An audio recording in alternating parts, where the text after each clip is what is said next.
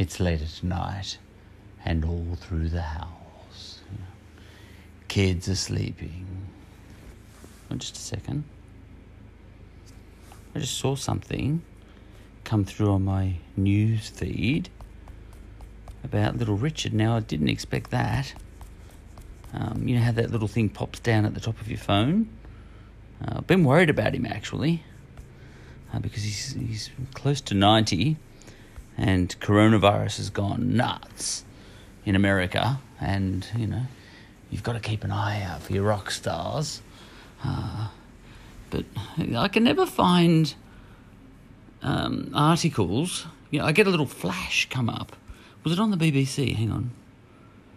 You get a flash come up on your phone saying some news is there, but then you can't find it when you go into your news app. Oh, well. Yeah. Hang on. Let me just Google Little Richard just to make sure. Because he needs to go to 100. Little Richard News. Here we go. Little Richard News. Little Richard, founding father of rock, who broke musical barrier. It's happened.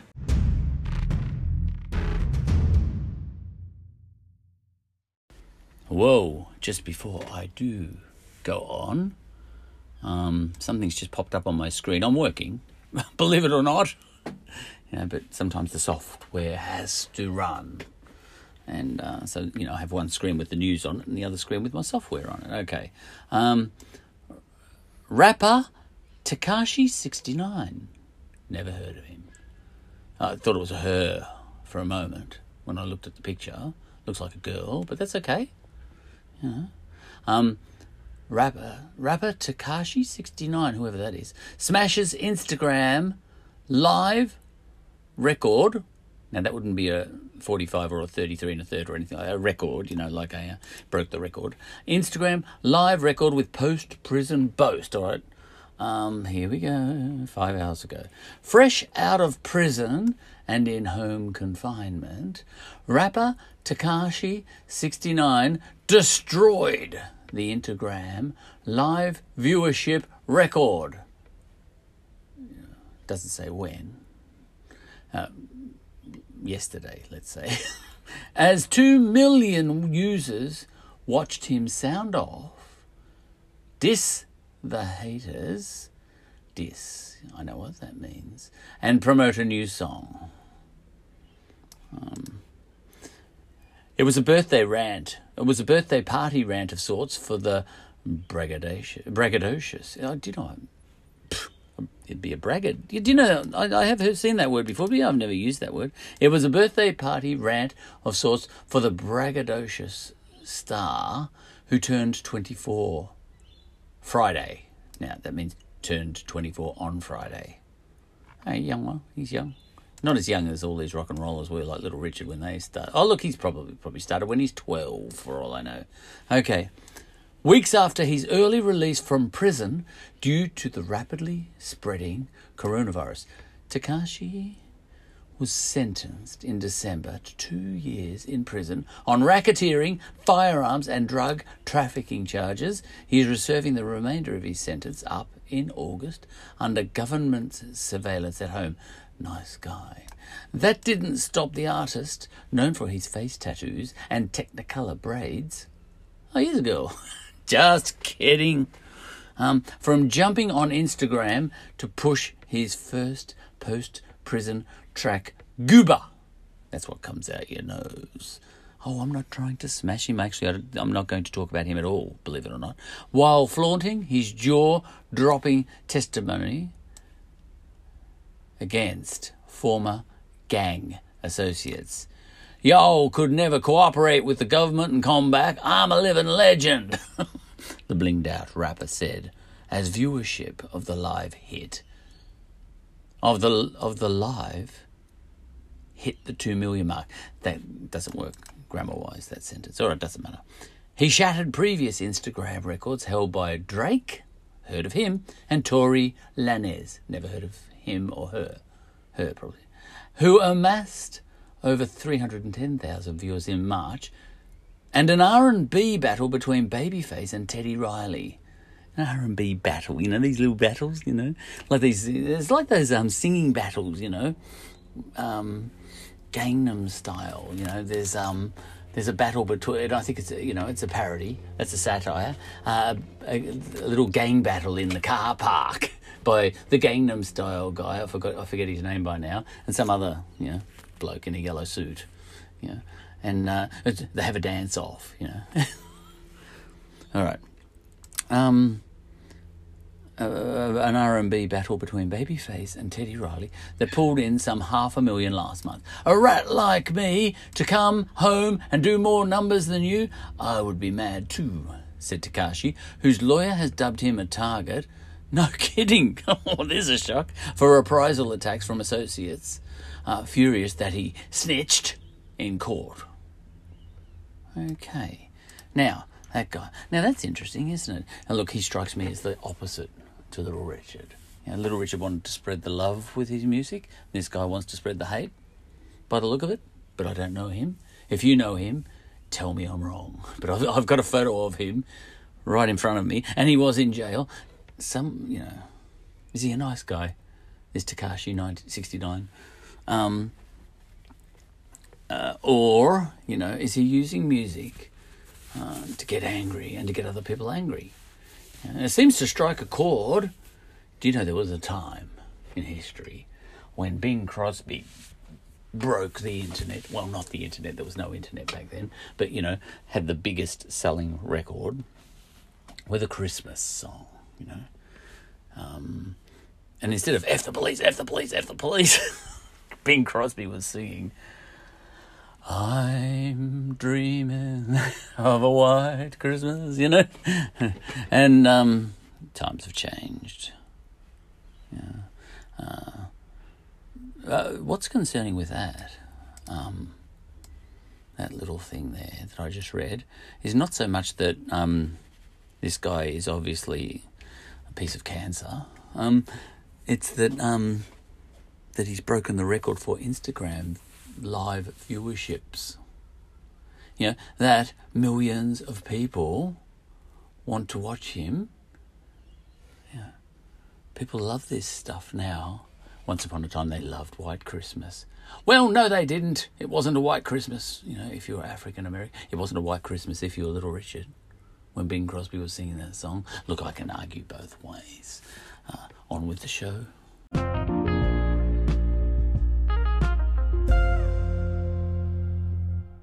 Betty Wright, the soul singer, who I hardly knew. I feel I remember one of her songs, has died 2 days after Little Richard has died. I'll talk about that in a minute. In fact, I was in the middle of a podcast episode at the very moment I found out that Little Richard had died, midnight 2 nights ago. But now, today, Betty Wright has died. Another singer. Little Richard started out as a soul singer, but I think he kind of got kicked out of that club. He had a disability. He had a club foot. He couldn't dance like James Brown could dance. So there's a certain element, whatever, of the soul community that, the African American soul community, I don't mind saying, who said that dictates that if you can't move, you ain't got no soul. And Little Richard wasn't getting anywhere with soul because he couldn't move like James Brown, and it didn't matter that he, tried to counter that with, James Brown isn't as pretty as me. That didn't work. Little Richard had a disability, and therefore he had no soul. He had a club foot. He had other problems too. He had a big head. Now, I don't mean, metaphorically. It was huge. Google Beatles Little Richard. There's a photo of Little Richard with the Beatles. His head is twice the size of any the heads of any two Beatles put together. I think his head's about 4 times as big as Ringo's. He had other problems too, Little Richard. He wasn't allowed to have soul. Oh, geez, it can be brutal. Being in a community and not quite fitting in, not being not quite right, that can be brutal. He started out as a soul singer. Little Richard, 1941 was his first. That was, what was it? 51. Sorry, 1951. Surely 32, 42. He was born in 32, so 32, 42. See, I'm losing track now. It doesn't matter. And he ended up moving away from all of that. 32, 41. Well, couldn't be 41, could it? 32 he was born. So it had to be 51. Yeah, it was 51. He would have been 19. Or 18, because he was born very late in the year, December. Okay. I think he was ostracised from the African American community. All in all, he was a bit. He wouldn't play the game. He wouldn't be like Muhammad Ali was like. Michelle Obama has come out just today or yesterday, and mentioned that Little Richard refused to be anyone but himself, and I think she was congratulating him for that. And there's something to that. He was he refused to be anything but positive. Now I know there's a time for activism, there's a time for Malcolm X, there's a time for Muhammad Ali, there's a time for Martin Luther King, but Little Richard wasn't any of those things. There's a time of Rosa Parks. There's a time for Rosa Parks at the back of the bus. Absolutely. To come to the front of the bus and go through the court system and all that sort of stuff. There's a time for activism. Little Richard was fatally positive all his life. He refused to do all that.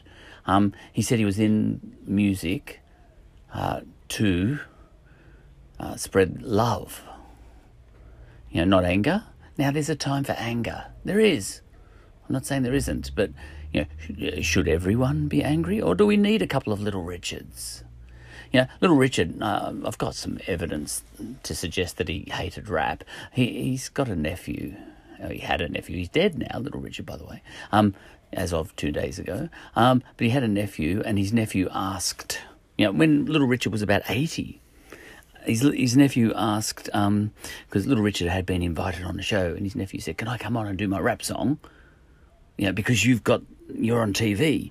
And Little Richard said, "Yeah, come on, And he said, "This is my nephew. He's a singer too, And then his nephew started rapping some rap song, which was the antithesis of everything. Musical style, words, everything. The antithesis of what Little Richard was about. And you could just see it on his face. He was just waiting for it to finish. This is not what Little Richard was about. Little Richard did not fit into the rap community. He was a positive life force. Now, positive things can come out of being angry. That's not what I'm saying, but Little Richard didn't want to take that tack. Like if Rosa Parks was coming to the front of the bus, Little Richard was standing up in an auditorium with a segregated crowd, the white kids down the bottom and the black kids up the top, and he was doing that whole gay thing and raising his hands up like a shaman and crying out to all the children, if only their parents could see this, "You are all God's bouquet." Or bouquet, how do you say that, And I want you all to mingle, Everybody love each other. He wasn't being an activist per se, but he was having the same effect of, and rock and roll was all about that too. Like when Keith Richards talks about Chuck Berry, for example, he's not aware that he's black. He's not aware he's black. I've heard Keith Richards I've seen Keith Richards with Chuck Berry singing, but you don't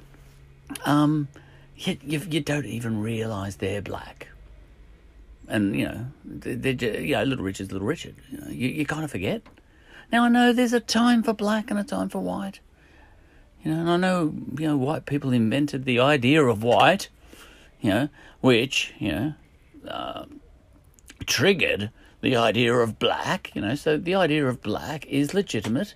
White people created it by saying we are white and you are black. And people who are black or brown ended up sort of saying, oh, all right, then we are black then. If you're going to call yourself white, excuse my creaky chair. I'm sitting on a creaky chair. Okay, so there's that. Look, there's a time and place for everything, but should everyone be the same? Michelle Obama was kind of suggesting that, well, if Little Richard wants to be just a positive life force all his life, good on him. But it did have the effect, I think, of ostracising himself from let's say the civil rights movement and all that, a community that, would have insisted that he use his platform as, he was the most famous rock star in the world at one point in time, that, they would have said, you are being irresponsible if you don't use your platform to stand side by side with your friend Michelle Obama, not Michelle Obama, Muhammad Ali, and do a Malcolm X. Should everyone fit in? Little Richard didn't. He was a raving fag. I'll just say it. In one of his joking moments, he would have said it himself. He said it once. I'm omnivorous. And I can't repeat what Little Richard used to say because it kind of makes you uncomfortable. How open he is about this sort of thing. And this is in an era before LGBTQIA and all these acronyms existed. And, before it was even legal. I'm not sure it is even now in plenty of places in the world to be what Little Richard was, and that is, left, right, up, down, gay, everything, you know what I mean? I don't think it was quite legal, but he has never been accepted, with good reason, by the LGBTQIA plus community either. He's on the outer. But Michelle Obama put it better than that. He's on the outer when it comes to the African American community. And he's on the outer when it comes to being in the gay community. None of them accepted him. Look, it was because he was a one-off. But it's also because he refused to play any of those games. There's a time and place for those games. That's not what I'm saying. Okay, so that's that. Should he have? Or shouldn't he have? Well, he didn't have really much choice because he was who he was, and aren't we all? Well, not all of us. All right, so that's that. But Betty Wright has just died. And this is the way it turns out. She was accepted as a soul singer. She only had about 2 hits. Look, she was bigger than that. I hardly know her. I just kind of remember the name and that's about it.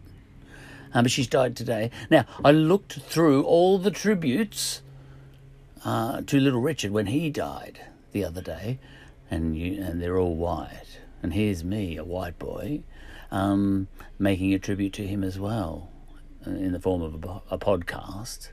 I'm not going to be doing that when Kanye West dies, am I? Because I'm not a fan. If I got to know his music, I probably would be a fan. If it's even music, can he play anything? Can he play an instrument? I saw him in a clip once playing in a sort of gospel context, and he was using one finger on a keyboard. But, his body was moving, but he had one finger. Doot, doot, doot, doot. But he was really into that note. It was C. He was just pressing that one note. And he had really impressive musicians all around him and all that sort of. Look, I don't know. Maybe he can play the piano. Maybe he can play the saxophone. I don't know. Like Paul McCartney, he could play everything. He could play the drums and he could play the guitar. He was the best bass. He was voted one of the 2 best bass players in the world. And Paul McCartney could sing too, and so on and so forth. And Paul McCartney could play about 16 other instruments too. So could Prince. Kanye, could he play anything? Look, this is not a Smash Kanye session. He actually is a genius, I've heard. People have told me. In fact, I heard him described as a modern-day Mozart, so I'll just assume that he is. But the point is, Betty Wright has died today. And I looked through the tributes to Betty Wright, and they are all rapper types. They're all African Americans. Okay, she was accepted. Now, I looked through the tributes, unsurprisingly. I looked through the tributes for Little Richard the other day, after he died, and they're all white boys. Paul McCartney, Mick Jagger, Elton John, Bob Dylan, you could reel them off, and me. One of those, here's my chair again. Can you spot the odd man out there?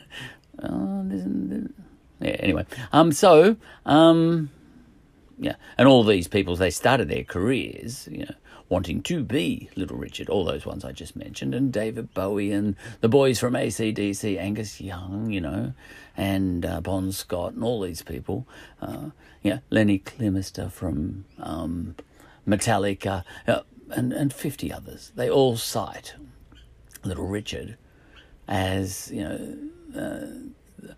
their kickstart campaign.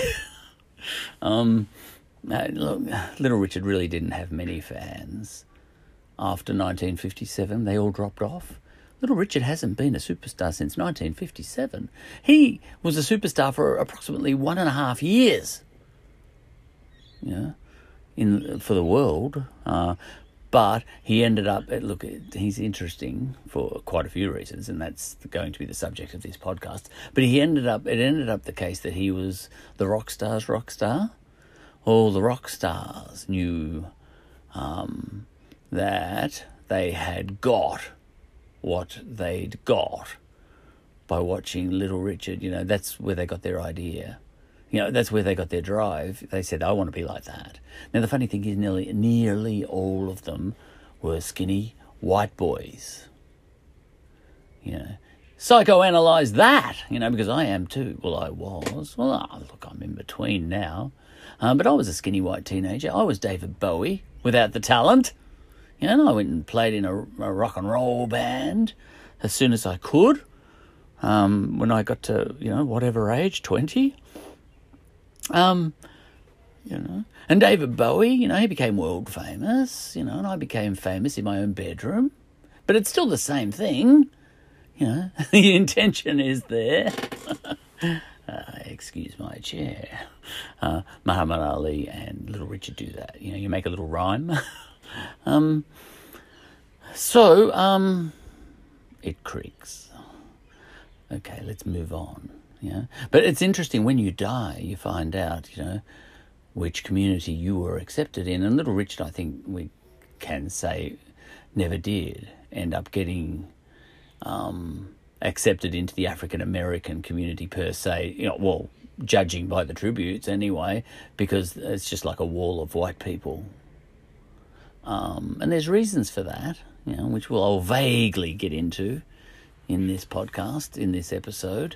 And Betty Wright, she's got all these names attached to her tributes, and, they're all rap kind of names. You have rappers, they have a different way. They're not called Robert or Michael, or Peter, They're called, Snoop Dogg and things like that. So Betty Wright's admirers have all got those funny names, and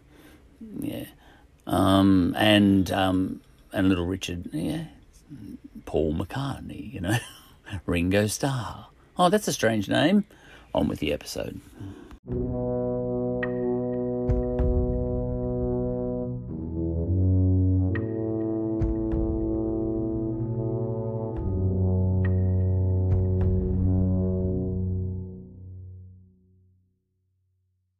I'll start off with Paul McCartney, of all people, doing a Little Richard song. The Beatles finished, every gig they ever did? Pretty much. With Long Tall Sally by Little Richard. Paul was one of the few people who could sing it. To sing Long Tall Sally, you need to work out how to sing a foot above your own head. And Paul could do it. He hooked up with Little Richard in the early days. It was a big moment for the Beatles. They actually were the support band for Little Richard at one stage. So were the Rolling Stones, and so were many others. But anyway, they could do Little Richard. They were able to do it. Look, anybody can do Elvis, really. You can sort of... It's not challenging to sing like Elvis. A lot of people have imitated Elvis. There are Elvis impersonators everywhere. You wouldn't get too many people being able to impersonate Little Richard and that voice. Because you have to learn how to sing a foot above your own head. Or rappers, for example, if you're into rap, look, you could learn to do rap. It's not challenging vocally. Look, it's challenging rhythmically, no doubt about it. But you could work on it and get there. But very few people, even if you worked on it, could you get there. It's a little bit like, you can, if you truly believe, you can do anything. Like, I could sit here and say, I truly believe I could win the 100 metres at the Olympics. No, I can't, I'm not Kalenjin. That's a tribe in Kenya. You have to have what it takes. And Paul had what it takes. Well, obviously Little Richard had what it takes to do this sort of thing. Look, let's just I'll put the Beatles on just to get myself warmed up on an episode about Little Richard, who dropped dead last night in probably one of my, hinge moments in rock and roll in my life. Elvis was another one. I remember the moment when Elvis died. I remember exactly where I was when I found out, and John Lennon especially. I was a teenager. I think I was 12 or 13 when Elvis died, and I was about 16 or 17 when John Lennon died, and I kept a scrapbook of when John Lennon died. I cut out. We were naive. Look, by the time we were 17, we were like a 12-year-old is these days. It was a much more naive time, But I made a scrapbook, and I think I was 17, which is a bit embarrassing, really, isn't it? No, it's not. I'm glad I was like that. I grew up later, and I'm glad about that. But having said that, and there were many things we didn't know when we were young. I didn't know Little Richard was gay, for example. I didn't really know what gay was. The first time I worked out what gay was, really, was I was already almost grown up. I was 16 or 17. I was 17. I was working on a farm, and I was driving a tractor, and I already knew the song Lola by the Kinks. And I was listening to it, girls will be boys. And I'd already been singing it to myself, I knew all the words. Girls will be boys and boys will be girls. It's a mixed up world and a shook up world, except for my Lola, except for Lola, And I said, holy cow. I know what that song's about. I worked these things out late. None of us really knew that Freddie Mercury was gay. Look, it's obvious now. And Elton John, for example, didn't know it.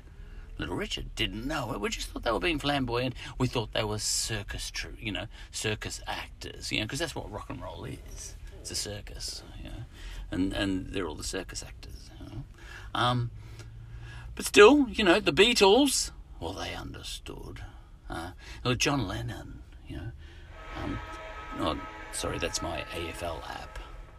We don't actually have any AFL at the moment because of the coronavirus. But John Lennon, he always put everything best. Poor old John Lennon, he couldn't sing like Paul McCartney could sing, and it was a crime, really. Because John Lennon had a rock and roll heart, but he didn't have the singing voice that Paul has. or had. Paul's lost his singing voice. Now, boy, you know, in his time, Paul could strip paint off the walls just like Little Richard could. So I'm going to start with Paul. But John, I'll try and remember a quote that he had once, you know, with respect to Little Richard. Look, Elvis got to England first. The records, yeah. They didn't even know who Little Richard was. That's the way it was. Even when I was young, there was no way to find out. There was no internet. You had to wait till records hit the store. You know, and this was post-war England, in John Lennon's case. And he already had an Elvis record or two, and then one of his friends, and he was already into skiffle and playing music and trying to work out Elvis songs and all that sort of stuff, you know, like a teenager would, John Lennon. And suddenly he got a hold of a long, tall Sally record, yeah? And he said he couldn't even speak. I know that feeling. It's great to be a kid again and not have Spotify and all these things, and, you know, you'd take a record out of its sleeve and smell it. You know, that's the way it used to be. We've lost that a lot. It was much more visceral sort of thing. These days, you know, a whole album just drops. You know, they call it drops. Oh, blah, blah, dropped a new album today. Oh, really? Yeah, click. Oh, yeah, that's interesting. Anyway, you know, and you've got it. You know, back in the old days, you had to wait for 4 weeks before you even heard your favourite song. And you didn't even know that favourite song existed for that whole 4 weeks, you know, or 2 years maybe, you know. But John Lennon, you know, he said, you know, I loved Elvis. Elvis was God, of course. You know, in the back streets of, you know, the rough streets of London after the war. London was smashed up, you know. So all these kids were hardened rockers out the back streets, you know, tough. That's the Beatles, you know, before they cleaned them up and made them act clean. They never were. And John Lennon put it well. He said, and then, you know, Elvis, he was amazing. You know, we all loved Elvis. Elvis was the king, yeah. And then I heard Long Tall Sally, and I couldn't speak. You know, I said, how can such a song even exist? This is what John Lennon said. You know, how can such a song even exist? You know, because it's hard now because it all sounds old now, but back then, you know, it's like a whole new musical style just landing from outer space, and you're trying to get your head around it. How can music that good and that new have even been invented? Yeah, and he couldn't believe it, and he was really he felt challenged because he liked it better than the Elvis songs he'd heard, but he'd already developed a relationship in his head with Elvis, and suddenly here's this song by Little Richard, you know. And John Lennon puts it this way, you know, this is just straight off the top of my head. He put it better, and he said, and then someone told me that Little Richard was a nigger. You know, that's how John Lennon put it. Now, he's quoting himself, his younger self, see? So, you know, he hadn't educated himself by then. This is him later in life talking about, you know, how he thought back then. You know, they were just socially constructed into thinking that was just an ordinary term, you know. And he said, oh, all right, thank goodness, you know, because now I don't have to choose, you know, because I can put Little Richard in a different box and love him that way because he's a nigger, you know. Now, John Lennon ended up one of the great activists of his time, you know, just like Martin Luther King or anyone else. An activist for women, an activist for, you know, idiots could listen to him speaking about what he used to think when he was younger, when he was a teenager, because that's what all the grown-ups were teaching him, and they could hear him using a word like nigger and actually jump all over him these days. Because public discourse is dead. You can't talk like that. You can't actually discuss the facts without everyone going off their leader. But he was saying, listen, this is the fact of what I thought back then, and how was I to know any better because I was a teenager and this is what all the grown-ups were telling me. You know, and this is the world Little Richard had to grow up in too. It was a reality. It was a reality of life back then, you know. And he was relieved, he said, because I didn't have to choose, you know, because they were in two different categories. Elvis was still the king, And Little Richard was just the thing. That's the way Little Richard used to speak, with that rhyming thing, Muhammad Ali was a good friend of Little Richard's. He came along and ended up talking like that too. So, that's by way of introduction. But, I'll put on Paul McCartney, well, the Beatles, doing Long Tall Sally, by way of warming ourselves up to talk actually about Little Richard. And I can't choose between the Beatles version of Long Tall Sally and Little Richard's. They're different, actually, But here we go. Let's have a listen. I'm gonna tell Aunt Mary about Uncle John. He said he had the missy, but he got a lot of fun, oh baby. Yeah, oh baby. Oh baby. Somebody now. I saw Uncle John with Long Tall Sally. I saw Mary coming in the dark in the alley, oh baby. Yeah, oh baby. Oh baby. Somebody now.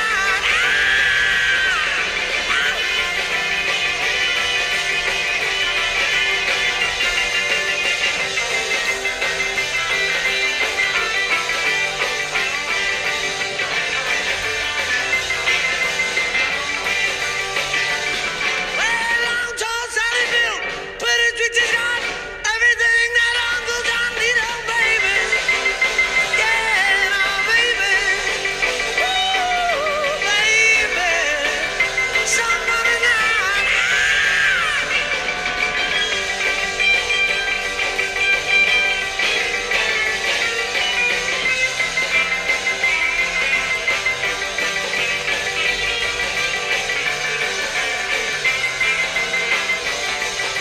Well, we're gonna have some fun tonight. Have some fun tonight. Everything's alright. Have some fun tonight. Have some fun. Yeah, yeah, yeah. Wow, we're gonna have some fun tonight. Have some fun tonight. Everything's alright. Have some fun tonight. Yeah, we'll have some fun. Some fun tonight.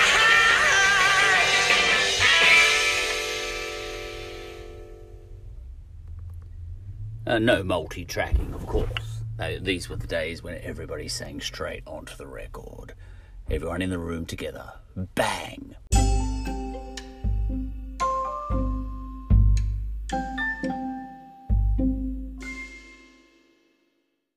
It's the day after. The day after. The day. By now. This episode is not arranged chronologically in the order in which I'm speaking it, For example, right at the end of this episode, you'll never get there. It's about an hour away or more. Right at the end of this episode is the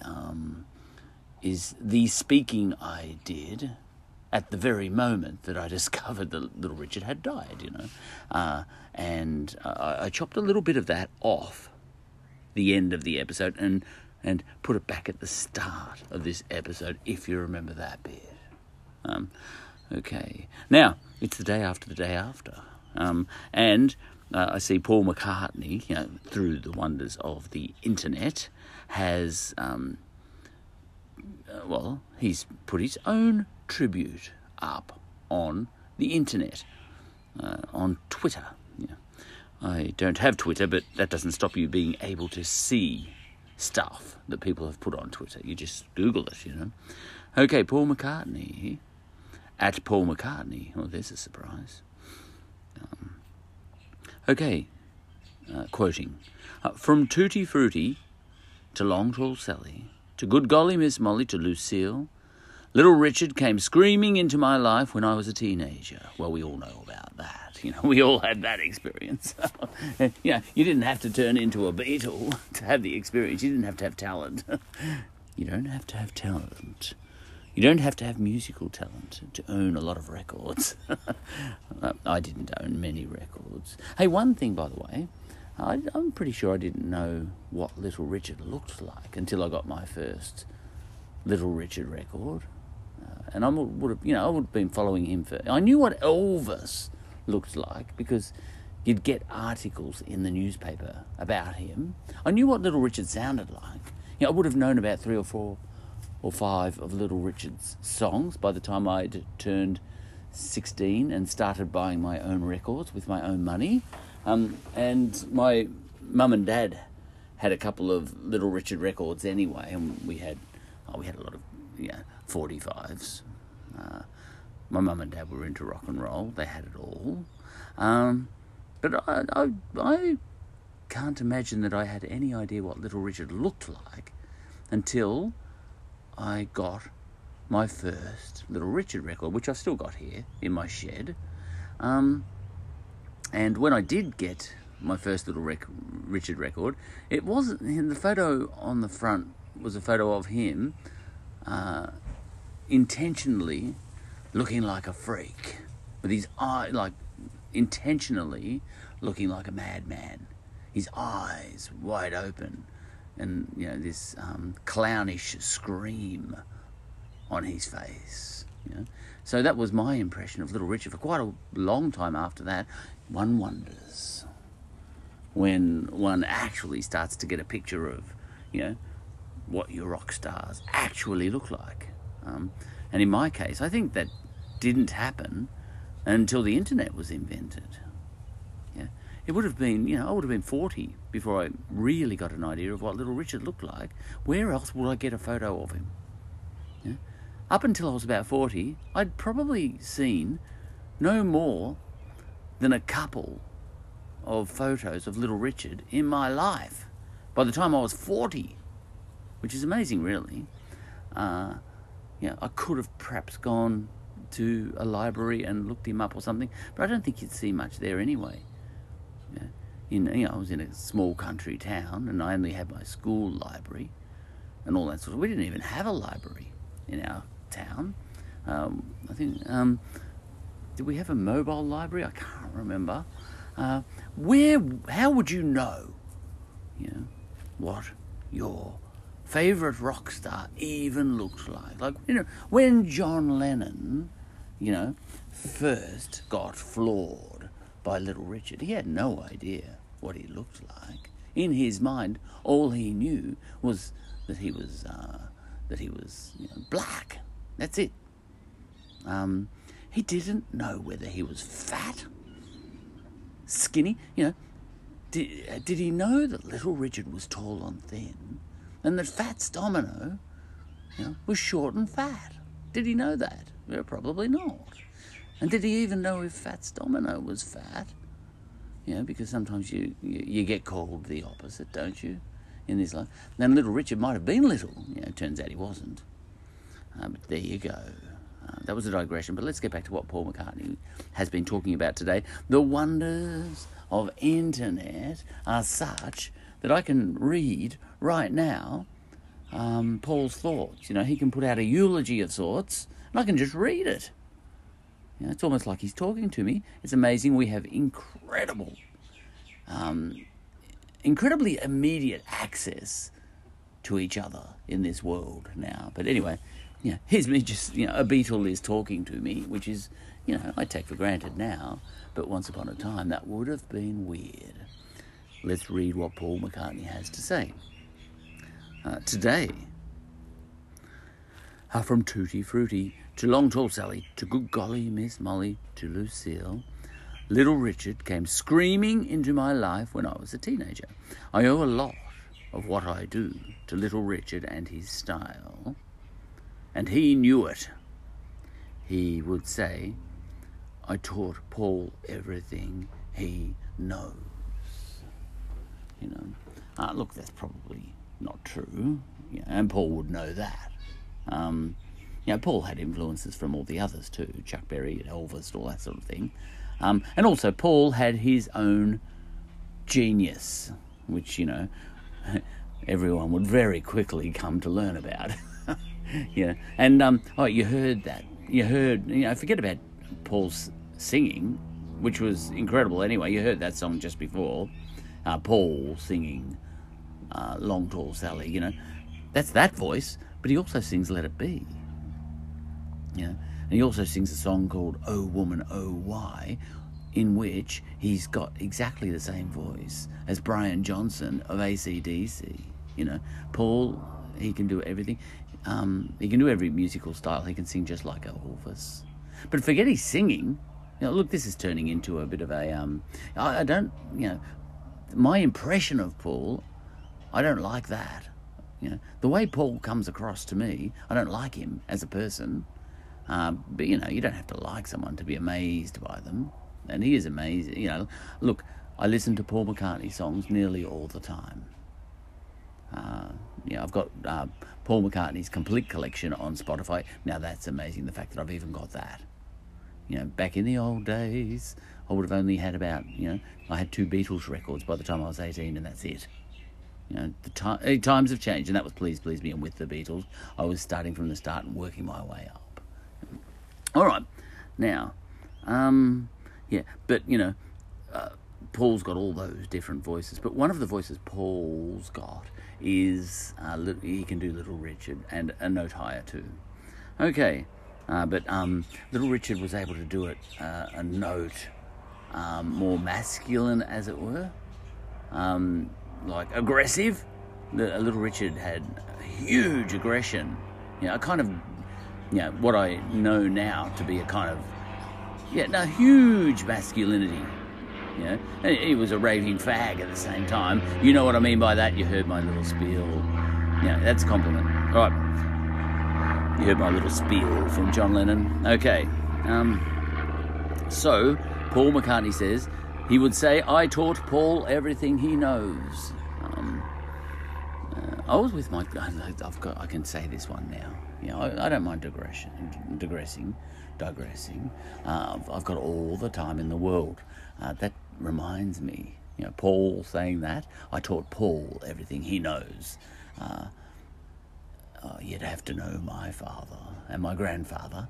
Though, you know, perhaps they were a little alike, but you would not have dared to tell my father that. But my father was very good with cars. Yeah, anything to do with fixing cars and aeroplanes and everything. And he considered himself self-taught, you know, because he racked off from home when he was about 15 and, you know, and started figuring out everything for himself and, you know, worked for TAA, you know, walked around to the then very young TAA Airlines, and got himself a job over there and started working on aeroplanes and all that sort of thing. Anyway, one day I was with his father, who's my grandfather, you know, who I call Pa, and I was in my grandfather's shed. And this is relevant to Little Richard, believe it or not.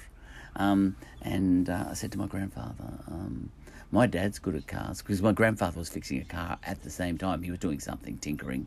And I said, my dad's very good at cars, you know, as a young kid would say. You know, I would have been 8. And he said, yes, that's because I taught him everything he knows. And, you know, even though I was 8, I was smart enough not to relay that little message onto my father. I can tell you now because they're both dead, my dad and my grandfather. You know. But this applies here. You know. Little Richard would say, I taught Paul everything he knows. Little Richard was like that. He was very much like that. He would say, I started rock and roll. You know, but he wasn't the only one. You know, I started it all. Everyone and everything comes from me. This was Little Richard's giant-sized ego. He was the Donald Trump of rock and roll. You know, just dial Donald Trump up a little bit and you've got Little Richard. He was an ego unleashed. I think he leaves Donald Trump in the shade in his time. Okay. You know, so, look, there's no way Little Richard taught Paul everything he knows, but he taught him some things, and that mattered. Okay, and look, Paul was able to cover a Little Richard song, and, you know, I don't know who you are listening to there, but if you think you're a good singer, cover that song you just heard. You know, the one I just put on by Paul, and, you know, belt that song that high. It can't be done. Okay. Anyway, he would say, I taught Paul everything he knows. He would also say, Paul's my baby. He used to say that sort of thing too, but anyway, that's a whole other story. And then Paul McCartney goes on to say in a follow-up tweet, I had to admit he was right. Well, just now I've argued he was wrong, but, Paul's just saying, Paul, he just says whatever he says, I don't have much time for the way Paul thinks, In the early, look, he's being respectful here, and that's good. In the early days of the Beatles, we played with Richard in Hamburg and got to know him. He would let us hang out in his dressing room, and we were witness to his pre-show rituals with his head under a towel over a bowl of steaming hot water.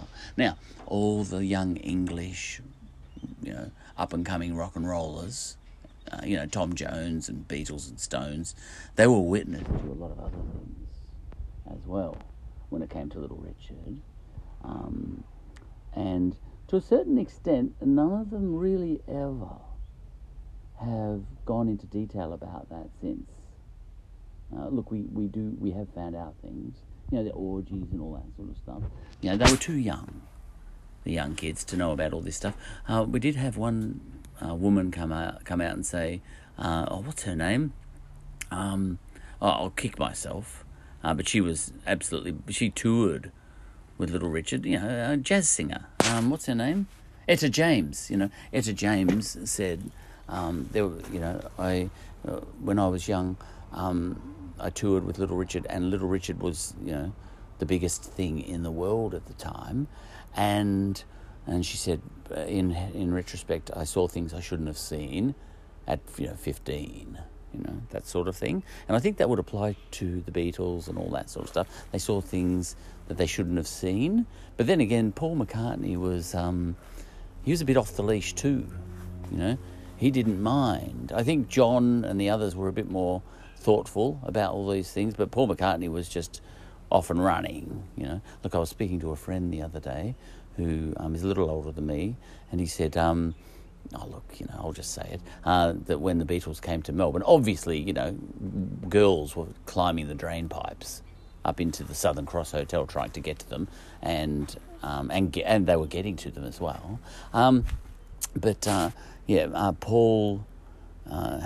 Paul, how did my friend put it? Look, he put it like this.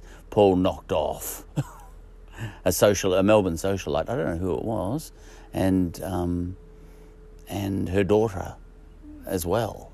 So this is Paul. You don't have to like him. But anyway, Paul McCartney. And that was that's what rock and roll's really about. I never knew that when I was young. All right. I just liked the music, I could tell it was rock and roll was all about unleashed themes. Now that I am not that sort of person. I'm not unleashed at all. But I liked when you're not, it's like being a nerd and going to a movie and watching Transformers or something, and bang bang bang and all that sort of stuff, and really like watching it, but you're not wanting to be it, and that's my relationship with rock and roll. But anyway, Paul McCartney did say and has said in his tweet here, he would suddenly lift his head up to the mirror and say, I can't help it because I'm so beautiful. Muhammad Ali picked up on that later, from Little Richard. Well, Little Richard and Muhammad Ali were both cut from that cloth. And they could both do it in a hilarious way. Muhammad Ali, he was just amazing, with his rhyming slang and all that sort of stuff. And so was Little Richard. Little Richard was hilarious. There's no doubt about it. In just the same way, most people know Muhammad Ali to be the king of that thing, but Little Richard was too, and before Muhammad Ali was too. And that's what Little Richard has always said. He said, I started everything. Everything is down to me. Led Zeppelin, all of modern music, it all comes back to me. He had a supersized ego, and it's a little bit like my grandfather telling me that he had taught my father everything that my father knew. He hadn't. He taught him some very important things, no doubt, but not everything. And that the same applies to Little Richard. Little Richard had this sort of... it was a little bit because he was getting no recognition, I think. And that was one of his big things all his life. The fact that he was getting no recognition, and rock star after rock star who was imitating him in one way or another was becoming a superstar. The Beatles and the Rolling Stones and all of them. Jimi Hendrix and even later Prince, and all this sort of stuff, and Led Zeppelin and AC/DC. They were all going absolutely through the roof, and he was just standing there saying, hang on, I started all this. How come I'm not this big? Because Little Richard, essentially, his career finished in 1957. His career lasted only 2 years. It's amazing to think, Look, he made little comebacks and everything, but he really was washed up by 1957. A little bit like Elvis was. Look, Elvis made a comeback too. Elvis was washed up by about 1950. When did he go into the army? Elvis, 57 or 56, 58? I don't know. Rock and roll was washed up by about 1960. Rock and roll itself, well, it thought it was, but the fire had an ember from the fire, the very brief fire, the blazing fire that was rock and roll between 55 and 58. When Elvis went into the army, it sort of all finished. And especially when Buddy Holly got killed, the Big Bopper and Richie Valens, but Buddy Holly, that was the day that music died, and that was the end of rock and roll. Well, we thought it was. That was the end of American rock and roll, really. An ember, from that bushfire wandered over to England. And the bushfire that started over there eventually overwhelmed the world. And Little Richard was an American, you see. So he wasn't one of those. He wasn't one of those English rock stars that came along in the 60s that blew away the world. And there's a long list of them. We all know them all. All of them. Beatles, Stones, Led Zepp, all that. And a few from other places too. AC/DC from here in Melbourne, where I'm sitting. But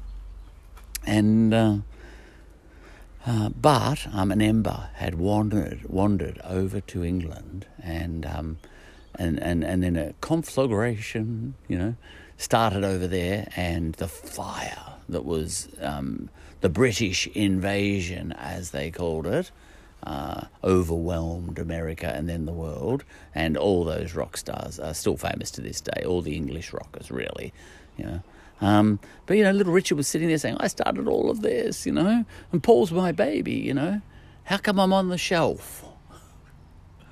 Oh, dear. And he was on the shelf from 1957 onwards.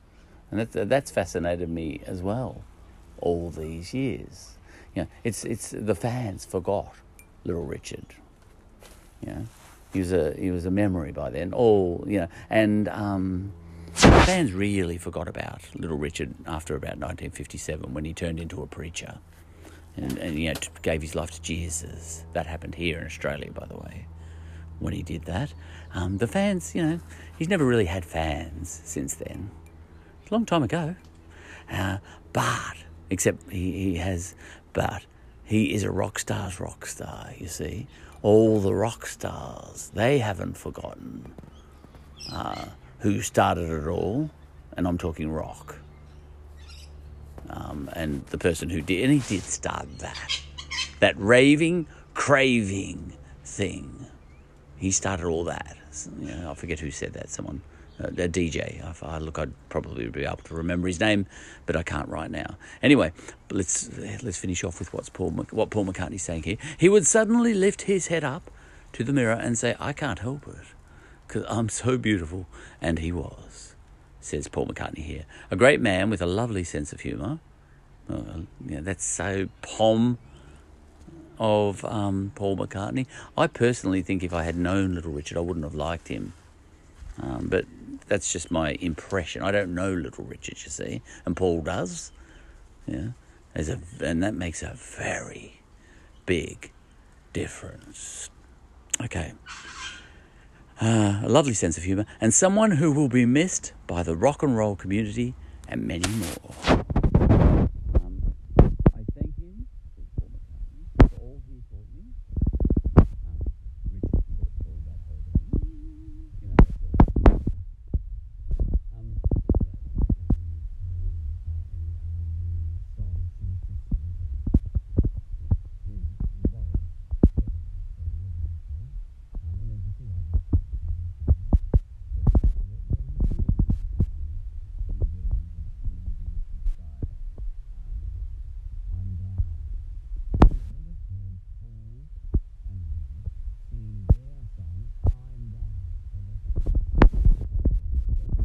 that could be the next, that's essentially the next Little Richard song. But the Beatles wrote it and did it. I thank him, says Paul here, for all he taught me and the kindness he showed by letting me be his friend. Goodbye, Richard, and a wop, a bop, a loo-bop. And he signs it off, Paul McCartney. Now, the way he just signs that off, and a wop, bop, a loo-bop, Paul is a dork. In my opinion, I'm a dork, and it takes one to know one, But look, it's heartfelt. I think it is. All right, let's leave it at that. Let's have that song, "I'm Down," which is essentially a Little Richard song, but it was written by the Beatles. Shut up, Bert. It was written by the Beatles and sung by Paul. You tell lies thinking I can't see. You can't cry 'cause you're laughing at me. I'm down. I'm really down. I'm down. Down on the ground. I'm down. I'm really down. How can you laugh when you know I'm down? How can you laugh when you know I'm down? Man buys ring, woman throws it away. Same old thing happen every day. I'm down. I'm really down. I'm down. Down on the ground. I'm down. I'm really down. How can you laugh when you know I'm down? How can you laugh when you know I'm down?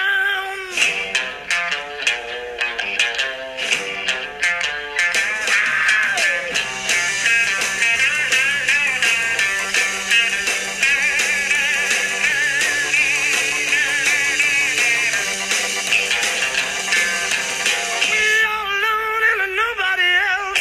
You still moan, keep your hands to yourself. I'm down. I'm really down. Babe, I'm down. Down on the ground. I'm down. I'm really down.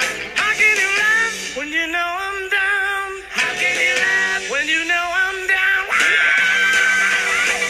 Baby, I'm down.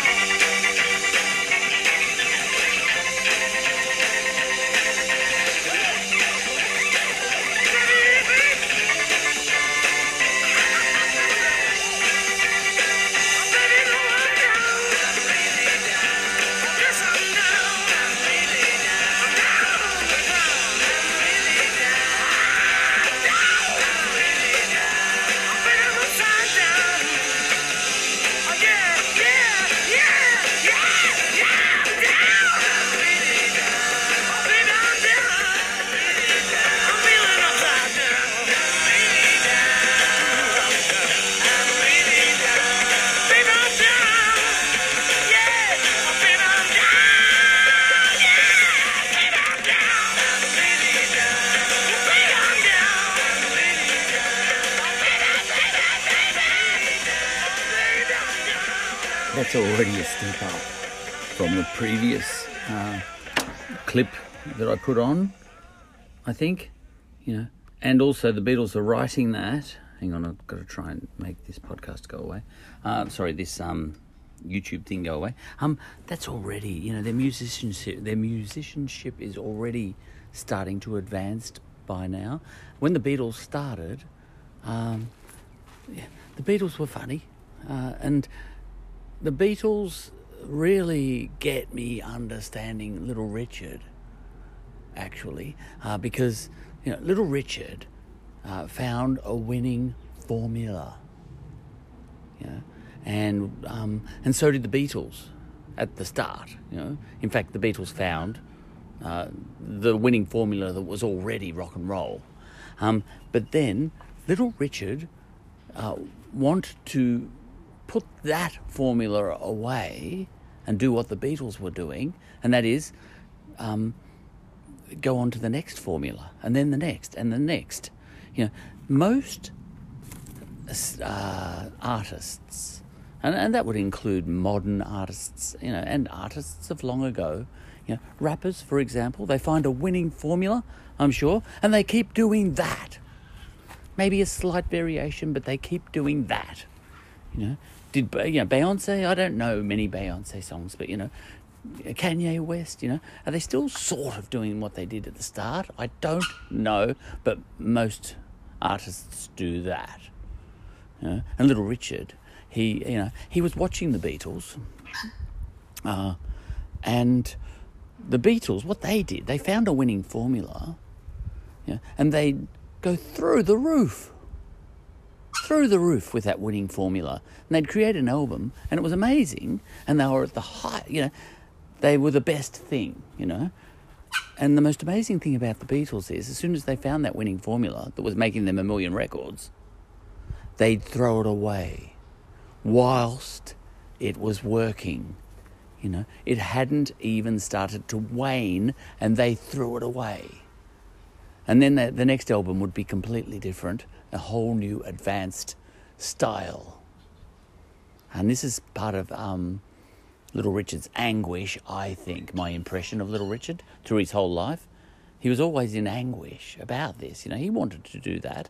But to a certain extent, the whole world, the rock and roll world, he was yesterday's man. He was back in the 50s, you see, because of, the Beatles were the 60s, which was the new broom, and everything was advancing by then.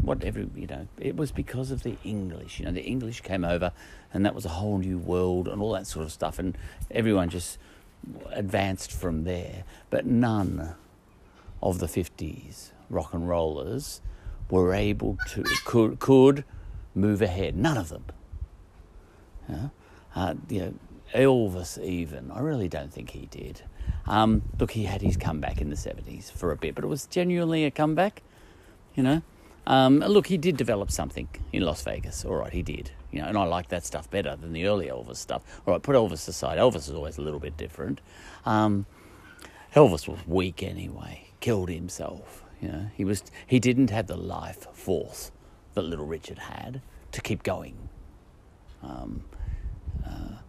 Little Richard, he kept going till 87. He's dead now. But Elvis, he didn't have the life force to keep going. He just got fat, 40, and finished. A few went out in a blaze of glory, of course, rock and rollers. They had the life force and then wiped themselves out in cars. But, that's a whole other story. Anyway, but, I think this is, I get fascinated watching Little Richard clips because I can do that now because I've got the internet. And he's in anguish most of the time. He tries, excuse that aeroplane, he tries to turn it into a joke, and it becomes a running gag that goes for 50 years. And he says, how come you're all not, asking me to do new stuff? I want to do new stuff. And he was desperate to do new stuff. And in the 70s, he tried to make a bit of a comeback at the same time that Elvis was making a comeback. All the rock and rollers were making a bit of a comeback in the early 70s because there was a whole new, renewed interest. And the poor blokes, they rolled out all the old rockers from the 50s, but they were only about 30-something, They're only young blokes. I'm 57 now. You had 30-year-olds, like the Everly Brothers or something. They would have only been about 30s, 32, 33 in the early 70s. But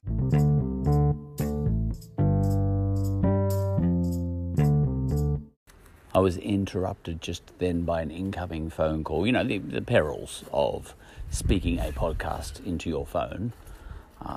But look, you get where I was going with all of that. The Beatles, they make a good comparison for Little Richard. The Beatles went through the roof. year after year after year. They found a winning formula and threw it away. And my goodness, Little Richard would like to have done that. He didn't want to be the architect of rock and roll, really. You know, by the time he was 30, 35 and already washed up, he wanted to make another album. And in the 1970s, poor Little Richard, he made a dizzying array of musical styles in, you know, song after song that he was releasing, and everyone was ignoring all of them. He couldn't do a Beatles. And this is part of Little Richard's anguish, and it's one of the reasons that makes him more fascinating to me, the fact that he did have that anguish, than Paul. Paul's not fascinating to me.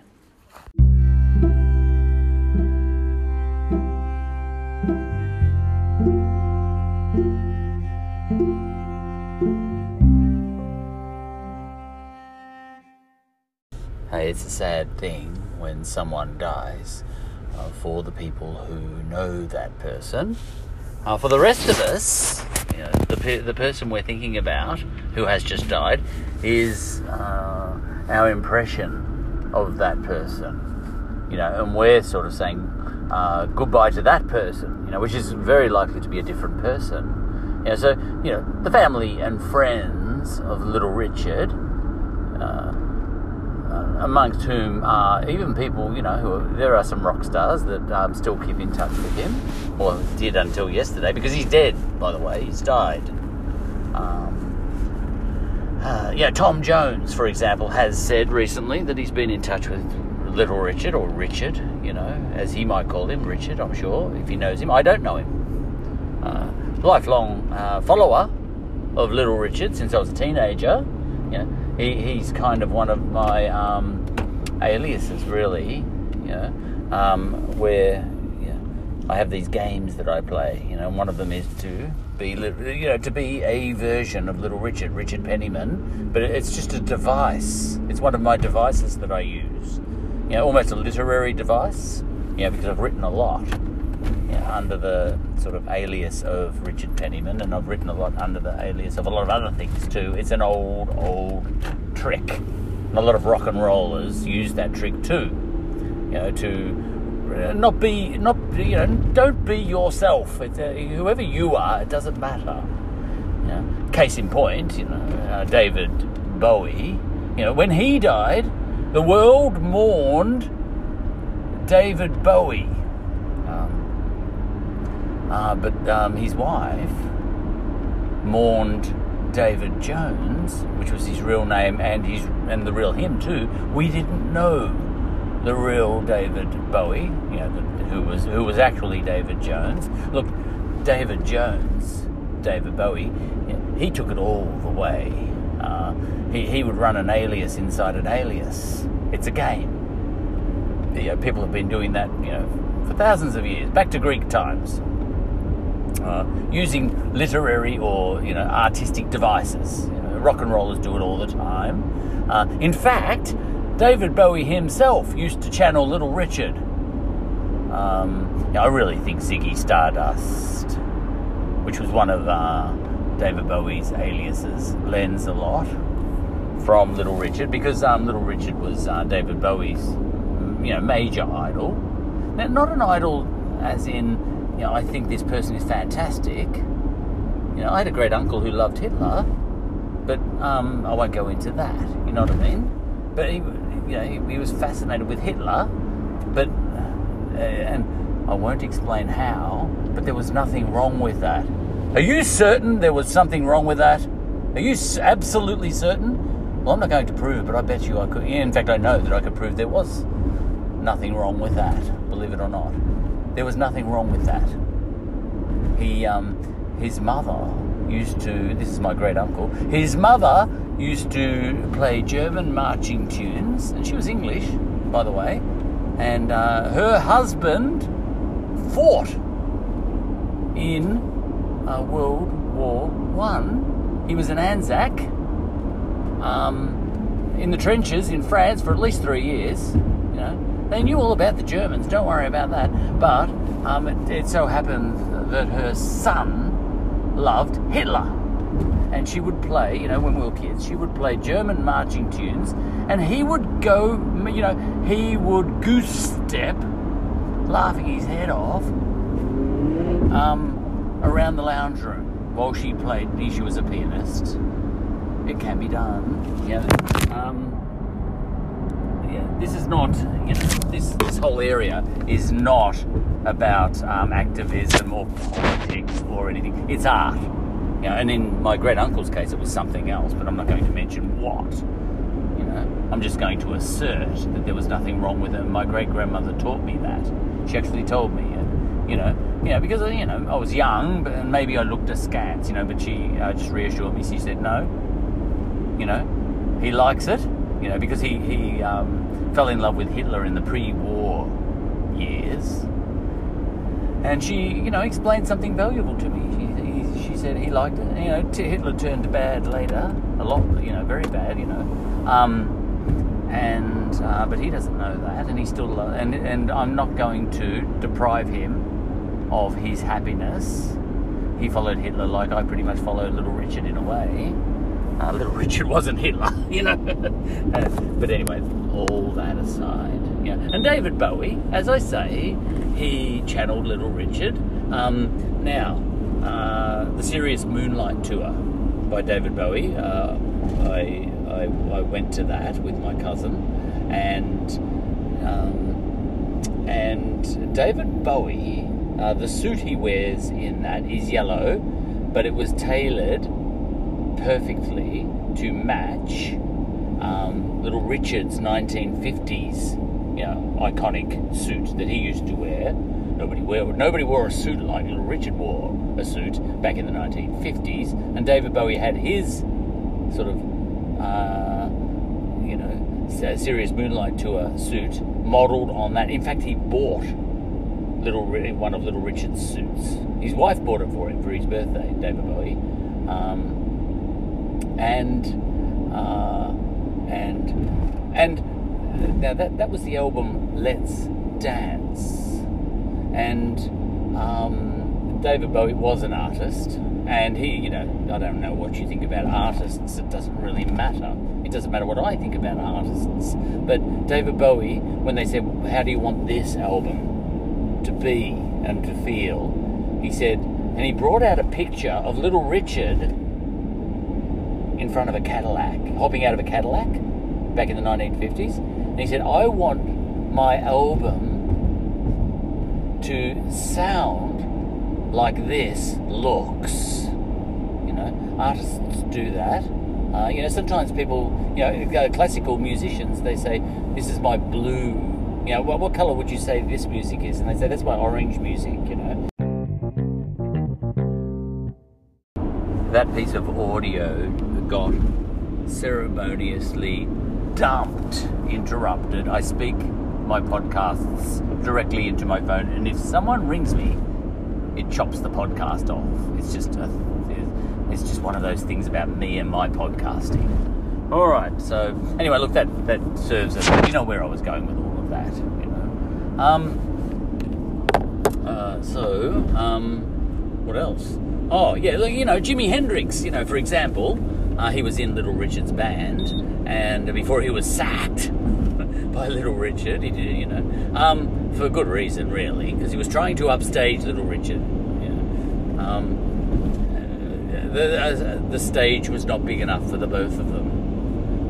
Now, he, you know, when he was getting going as a super rock star, he said, I want my guitar to sound like his voice sounds. You know, the way Little Richard sings, I want my guitaring to be like that. You know, this is what artists do. All right, moving right along, I was talking about Paul McCartney before. Paul McCartney was definitely in the genius category, most certainly. Now, Paul McCartney was born with talent, musical talent, you know, in his DNA. How can you know, he's just a genius. He was just born a genius, and then was a genius on top of that. He worked hard. He did everything. He had it all. You know. Now, Paul McCartney, I didn't mention this, but I might have mentioned it. See, I've forgotten now. But Paul McCartney could sing. Yes, I did say that. He could sing like Little Richard. Now, Elvis, he couldn't sing like Little Richard. If I'm repeating myself, it's later in the day now, and I'm on a drive, and I've pressed record, and I'm just letting it fly. The podcast thing. Elvis couldn't sing like Little Richard. He tried. He shouldn't have tried. Look, it's not for me to say that. No, I haven't talked about Paul McCartney. That's coming up. That's right. I forget which order I'm speaking these things in. Now, Paul McCartney, he could sing like Little Richard. But Paul McCartney could also sing like an angel. At the same time, Little Richard couldn't sing like an angel. Paul McCartney could also sing like Elvis. Paul McCartney could sing like Brian Jones from Brian Jones from Rolling Stones. Brian Johnson from AC/DC. Oh Woman, Oh Why, song of Paul McCartney, where he just lets rip with the vocals. Paul McCartney could strip paint off the walls with his voice, but he could also sing beautifully when he wanted to. There's a song I like, Little Lamb, Dragonfly. But then, which is just, his voice is so melodic, and Tug of War and all these songs, so melodic, and Let It Be and all the rest. But then he had other voices where he would, he had other songs where he used other voices, and he would just let rip with a Little Richard song, and he could do it. I talk about that in a minute. Elvis could sing like Elvis, but Elvis couldn't sing like anything else. He only had one voice. He had only one voice. Look, he had sort of two voices, a kind of rock and roll voice, not a rock voice. He tried to sing Little Richard, and I don't think he got anywhere near it. Elvis could sing like Elvis, but he was a bit of a one-trick pony or a two-trick pony. Very much a one-trick pony or a two-trick pony. But when he tried to let rip in a rock way, it didn't work. He still sounded like Elvis, a little bit safe. Elvis couldn't unleash. He wasn't unhinged enough. He wasn't able to have an outer body experience. He was very contained with his voice, in my opinion. Right, now getting back to what I started with. My feelings on, my thoughts on Little Richard are that, the person who's just died is my impression of Little Richard. The same went for when John Lennon died. Look, I think we all got a pretty good idea of who John Lennon was. Well, I think we really got the real John Lennon. I'm not sure about Little Richard. He's a bit elusive. And Elvis, they're the three main deaths that have resonated with me in my life, rock star wise. But you couldn't pick up Elvis and put him in a heavy rock band or a heavy metal band. You couldn't get him stepping in and singing for AC/DC or Led Zeppelin. It wouldn't work. It'd be stupid. But Little Richard could have given that a crack. Jimmy Barnes could have given that a crack. He would have given it a good crack. Paul McCartney, believe it or not, could have done it as well. It's just that Paul McCartney's personality is one of a dork. Paul's like me, but he just got born with the ability to be a rocker. He got all the talent, Paul McCartney, but he comes across to me. I don't know the real Paul McCartney, only his family and friends do. But the way he comes across to me, he seems like a bit of a dag. But he was, sexually precocious too. Paul McCartney, he was off the leash in that way. Look, it takes a lot you can't pin people down very easily. Paul McCartney, he was, he was off the leash in the Little Richard sense. I think he batted from both ends and all that sort of stuff in his time and all that sort of thing.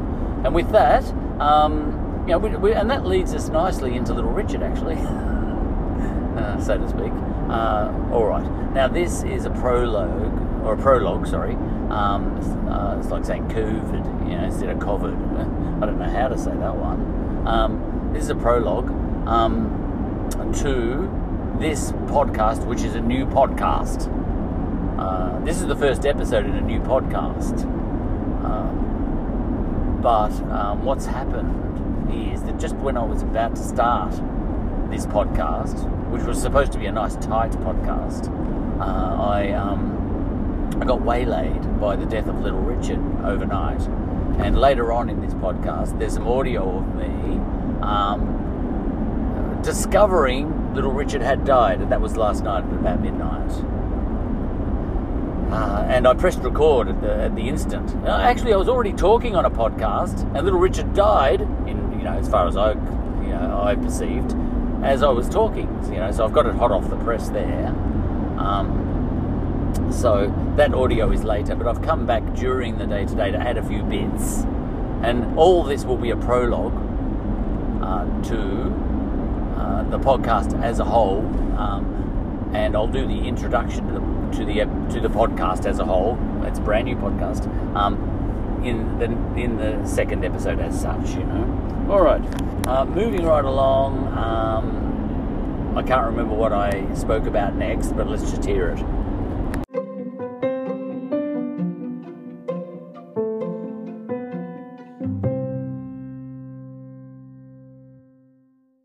$1965. Okay. Easter. We were on the Soupy Sales show at the Paramount here in Times Square. Well, this is history. Wow. Yeah. Soupy hosting a rock and roll show? Correct. Okay. And the star of the show, of course, was Little Richard. Great. And one of the nights, I hear this incredible argument going on. Don't you ever play guitar with your teeth again? You're just the guitar player. I'm the king of rock and roll. Don't you ever motherfucker... Argument going on. He was talking to Jimi Hendrix, his guitar Oh, player. how funny. Don't you ever play guitar with your teeth With again? your teeth again. Don't Well, upstage me. Ah. My Funny. God, what a funny... That's when we did, a little later we did that. That was Graham Nash of Crosby, Stills and Nash.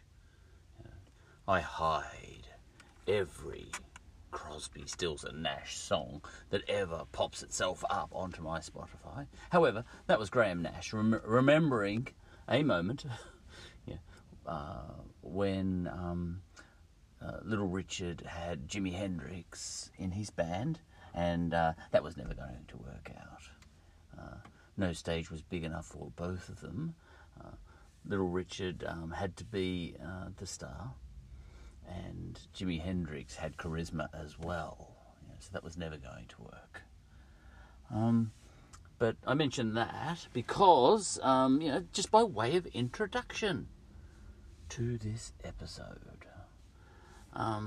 which is about Little Richard, because he managed to drop dead last night, and I was there on the spot, as I always am, and some audio is coming up later of me speaking last night, because I was about to start the introduction to this new podcast. This is a new podcast. I've put away the previous podcast, which was called Charlie Threadbow episodes 1 to 300 and 209. And this is a new one, episodes 210 onwards. Don't worry about all that. It's not about that. It's not about me. I'm using a fake name even. It doesn't matter. But I do want to, I wanted to do an introduction to this podcast, and I was about to start it last night, and I was unexpectedly interrupted by Little Richard dropping dead. I couldn't believe it. It was within seconds of me starting this whole new podcast, and it's only the second podcast I've ever started, and within seconds, I got a notification on my phone into which I was speaking the podcast, the brand new podcast, and it was a notification that Little Richard had dropped dead. Little Richard is one of one of the people who are in my Little Richard Riot Rock and Roll Hall of Fame. I've actually got one of those, and it's named after Little Richard, you know. Another person in that Rock and Roll Hall of Fame is, for example, Paul Keating. You know, these are the people in history who knew how to raise a riot. Another one is, look, Tedros. Yeah. He was an Ethiopian emperor in the 1800s. He was another one, you know, who knew how to raise a riot. Anyway, there's quite a few people in that. Now, the fact that I'm a Little Richard fan, and I know a lot about him. You know, I've been following him very closely since I was a teenager. And when I was a teenager, he was young. He was still, you know, he was still at his peak, at the peak of his powers. And this would have been in the 1970s. And now he's dropped dead, you know, some 50 years later, 45 years later, or whatever it is now, you know, since I was a teenager. All right. Now, that was a little bit of audio just to introduce this episode, which is going to be a long one, but that doesn't matter. You know. This podcast, you know, I started this podcast in order to make short episodes, because in my previous podcast, I made long episodes. And I said to myself, time to start a new podcast. You know, and this time, keep the episodes tighter and shorter. But that's not going to happen on this first episode, because not every day that Little Richard drops dead. Anyway, I made some audio last night at that very moment. What you might, you know, that he died. What you might call an on-the-spot eulogy. And that's coming up later in this episode. But I've come back today into the podcast, and I'm adding a bit, you know, something of a summary at the start of the episode. And I thought I'd start it with that. You know, Graham Nash, you know, remembering a moment, just a moment. Now, we might as well have a little bit of audio about... Now, Jimi Hendrix ended up dying as well. And after he died, Little Richard was barred from, you know, having anything to do with anything about that. You know, even before Jimi Hendrix died, Little Richard was barred from seeing Jimi Hendrix ever. You know, because Little Richard, you know, he sacked Jimi Hendrix from his band. Little Richard sacked Jimi Hendrix from the Upsetters, which is Little Richard's band, because they had a falling out over a number of things. But I think it was mainly over ego. I feel like I like Jimi Hendrix better as a person. He was softly spoken. There's something about Jimi Hendrix I like. There are rock stars I like, and there are rock stars I don't like. You know, two rock stars I like a lot. Just, you know, I wouldn't have minded knowing them. Are Buddy Holly and Pete Ham from the band Badfinger, you know, which was previously the Ivies. These guys, you just feel like you like them, you know. There's a couple of there's rock stars I wouldn't like to meet ever. Eric Burdon from the Animals, I don't get a good feeling about him. And definitely Chuck Berry. No time for Chuck Berry as a person. His music, amazing, you know. And I listen to his music, but you know, I can listen to the music of people I hate. You know. All right, now there's like Daniel Barenboim. You know, he's the Jewish, you know, famous Jewish conductor who is very happy to do Wagner operas, music. You know, even though Wagner, you know, Wagner, but I'm not going to say Wagner. And, you know, I don't say Bach, you know, I don't say Haydn. I say Haydn, Bach, and Wagner, you know, because where does that stop? You know, why would you... Yeah, anyway, don't worry. You know, Daniel Barenboim, you know, he gets a lot of criticism in the Jewish community for playing Wagner, because Wagner was an anti-Semite, you know, but he said, hey, you know, there's the man, Wagner, and then there's the music, you know. And he's able to separate those two things in his mind, and so am I. You know? So that's that. Now,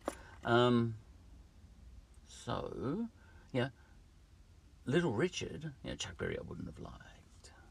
He's a toolie. I'm not sure I would have liked Jerry Lee Lewis either. But Elvis I think I would have liked. Now, Little Richard, it's a good thing that I never met him, because I think I wouldn't have liked him if I knew him and met him, but I'm fascinated by him. Other people in my Little Richard Riot Rock and Roll Hall of Fame, for example, that Ethiopian emperor I mentioned, who I got obsessed with for a bit, I wouldn't have liked to know him either. He used to chop people's hands off and throw them off cliffs, But just because you're a fan of someone doesn't mean you think they're Mother Teresa. Look, I don't like her either. But there are in this world there are people who are forces of nature, and they're fascinating. They're like car crashes. You can't look away. They're forces of nature. There are wonderful, beautiful people out there, but they bore you senseless. You're not going to spend a lot of time thinking about them. They're lovely, and if you meet them, they're lovely. But after about 10 minutes, you're sort of making your apologies and say, listen, I've got a few things to do. But there are other people, maybe Hitler, Napoleon, Julius Caesar, people with charisma, and they're not wonderful, they're not compassionate, they're not beautiful, but you can't look away. They've got something. They've got a life force. Darren Mullane, the Collingwood footballer. I know that's pushing back a bit in time. That was just after the grand final we lost. I'm an Essendon supporter. 1990. When he died, nobody could believe it. Not because he was a lovely guy necessarily, although his mum loved him, I'm sure. If you weren't a Collingwood supporter, you didn't like him. But we couldn't believe it that he had died, because he was a force of nature. It's an intangible. These people who are a force of nature, Little Richard's one of those. I don't necessarily like him, but he was a natural-born shaman, a force of nature, and he was born in the worst possible circumstances, and through his sheer force of nature dragged himself up to become king of the world. In his own world, the rock and roll world, he would have been king of the world. Look, I think he was king of the world, but he couldn't be because he was black. So we needed a white man who, a pretty boy, white man, who, because we wanted to hear black music. We wanted to hear black music, but we couldn't have, we weren't able, constitutionally, we weren't able to declare a black man like Little Richard, or even Fats Domino, or any of them, or even Chuck Berry, none of those could be the king of rock and roll. It had to be a white man, so, Elvis, But having said that, these guys like Fats Domino, and Chuck Berry, definitely, and Little Richard, they were the life force behind rock and roll, and Little Richard was the biggest life force of them all. He was the most unleashed, and I'll get into that later. And only one person like that is born in a million, and not just only in the field of rock and roll. In politics, in war, in anything, just occasionally a Napoleon pops up, and he's irresistible in one way or another. He's going to the top. Napoleon did that too. He dragged himself up. He was just what was he? Just a corporal, or he was on the lowest rung, and got himself noticed all the way through, and just couldn't be stopped. There was no way to stop him. They ended up having to put him on, one island and then another island, basically probably ended up having to poison him just to stop him. He was unstoppable. And Little Richard was unstoppable. You know, Darren Mullane was unstoppable. Was unstoppable. Did I say unstoppable? In his time, and so on. You know, you get these people who are life forces of nature. You know, God just makes different people different. We are not all the same. You know, there's a lot of songs around these days. We are all the same. You know, we are all beautiful people and all this sort of stuff. We are 7 million beautiful souls. No, we're not. You know, nothing like it. Don't you remember at school? Some of the other kids were just pigs, weren't they? Or maybe you were. Yeah, but it's not the truth. You know, there are some people who are bigger than others. Some people are boring. Some people are interesting. You know, look, some people. You know, if this person dies or that person dies, it matters which. We had Victor Chang, Dr. Chang. When he died, he's a famous surgeon in Australia. When he died, Australia went into shock because so many people, his death affected so many people. He mattered, you know. And whereas, you know, it's horrible to hear, but if I had died that day, it would have been better. I'll leave it at that. But Little Richard, he's a life force, so him dying, look, I've been anticipating that he would eventually. I thought coronavirus might knock him off. It didn't. It looks like, you know, I won't say what he's died of, but he's died of something else. All right. Where am I in this podcast? Oh, yes. Now, look, there was one occasion, it's a good place to start, because Jimi Hendrix ended up famous too. So it's a good place to start, just to have that little anecdote from Graham Nash about Little Richard and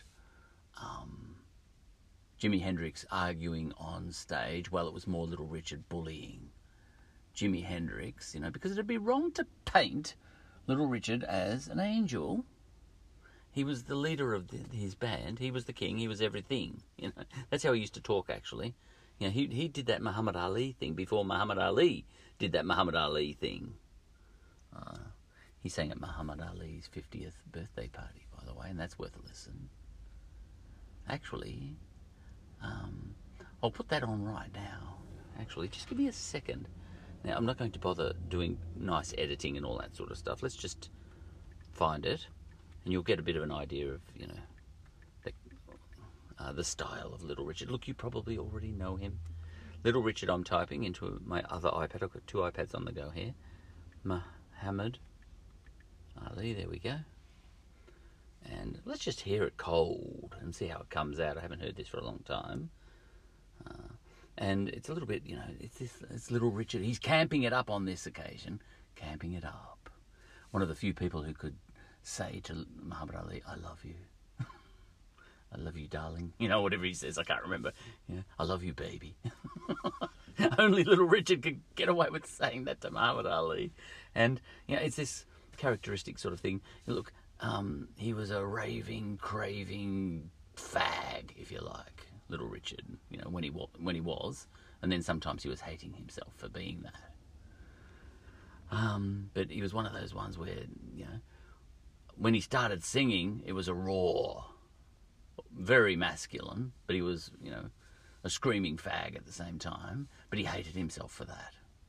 And he was never embraced by the growing LGBTQIA community, you know, that whole community. He's never been embraced by them because he spent too much time in his life smashing himself up for his he was brought up fundamentalist Christian. It's a long story.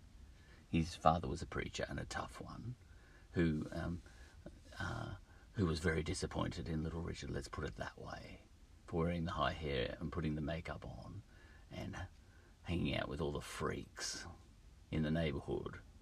Look, let's just listen to this song as a way of getting ourselves warmed up for this episode. Muhammad Ali's here, and Little Richard's here too. And now, for one only Little Richard.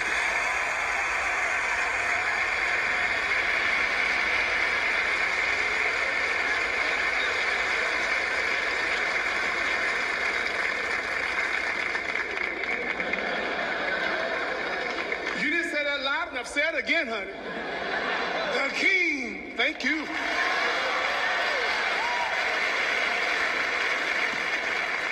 You know I'm for real about this thing. And I love you. Happy birthday, baby. I'm in my 50s too. I know how I feel. Shut up. I can hardly wait to get out here to play this song for you. Let me feel it go.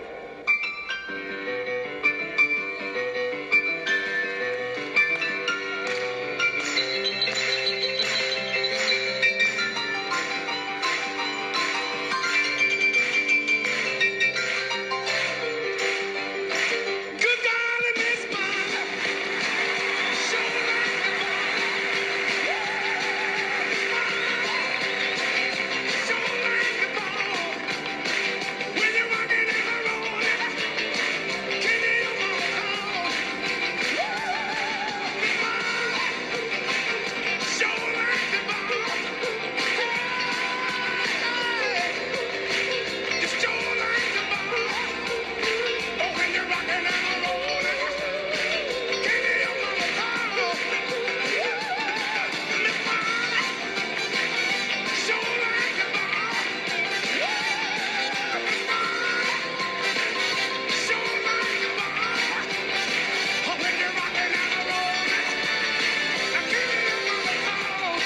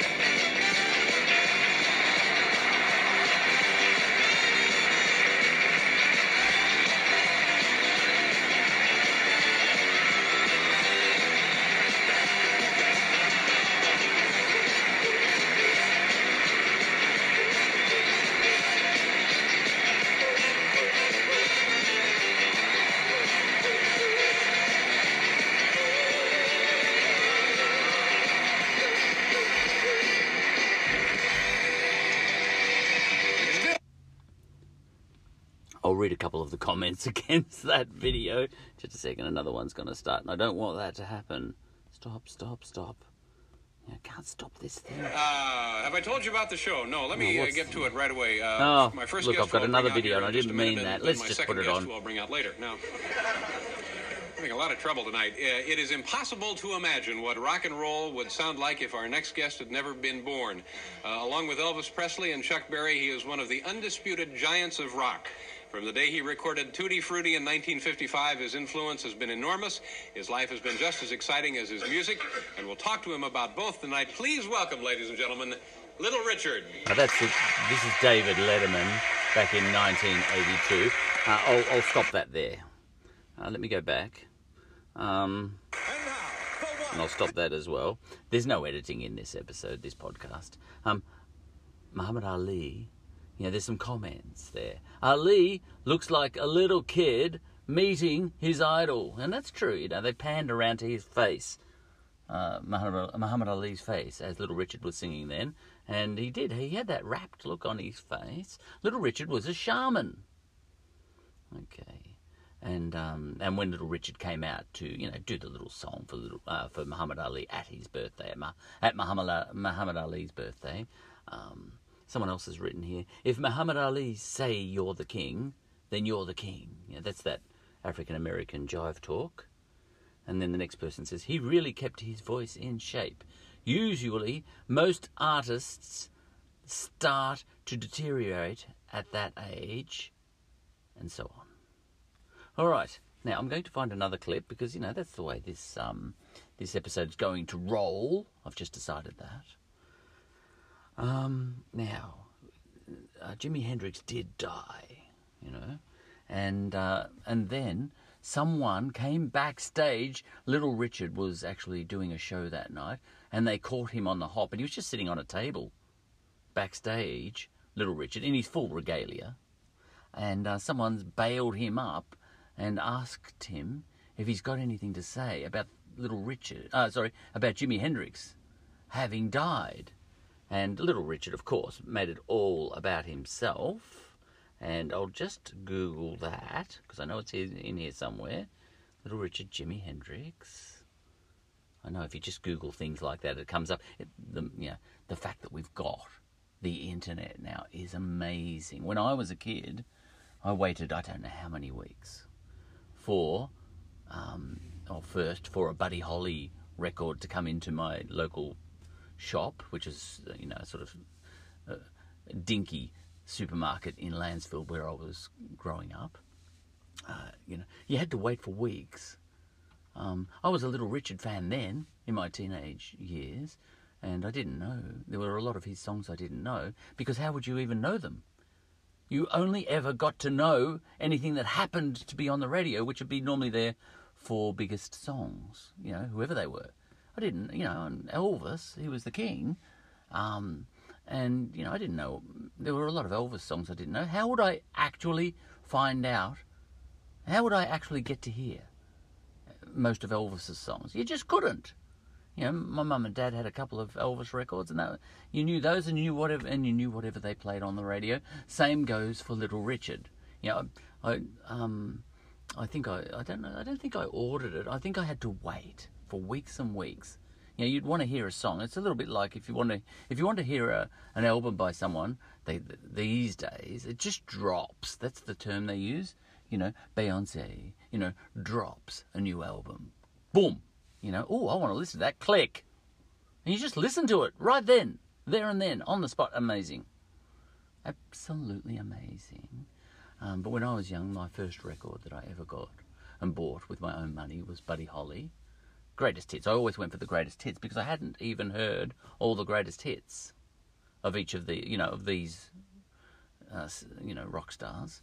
And after that, I went for Little Richard's greatest hits, and then on I went. Everly Brothers, Elvis, Rockin' On. I used to love that album. Still got it. Still got all these records. But anyway, now that we've got the internet, I can get stuff like this: a backstage interview with Little Richard upon the occasion of Jimi Hendrix dying. You couldn't get that stuff when I was young. The wonders of internet. Let's listen to it. I just get to listen to it just like that. It's amazing. All right, I'll press the buttons. And here we go.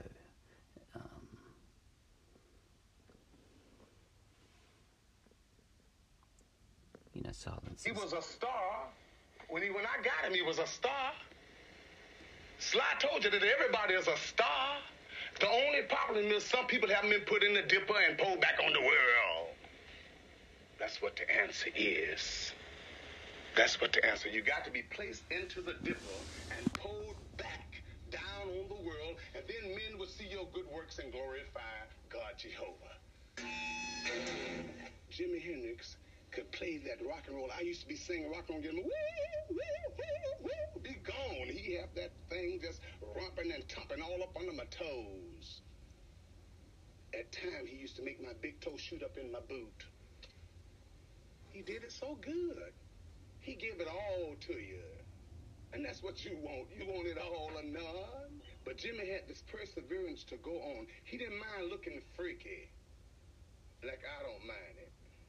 Because I was doing it before he was. And I know when he saw me, he gave him confidence and great recompense of reward, my Lord. Trying to spread a little joy and love together to show the world that the end is not yet, that I got to take you higher. Not for some cocaine, a piece of grass, some heroin. But Jimmy was going to take him higher than that. And he's always wanted to be this big star. But, I never got a chance to see him after he made it. They would never let me come back. I said, why? What did I do? I had something to tell him. And I never did. So now I have to talk about it and let him know it was good. I just want to let him know that I knew you was going to make it. Yeah. Why? What did I do? We know what he did. He sacked him. He hated him.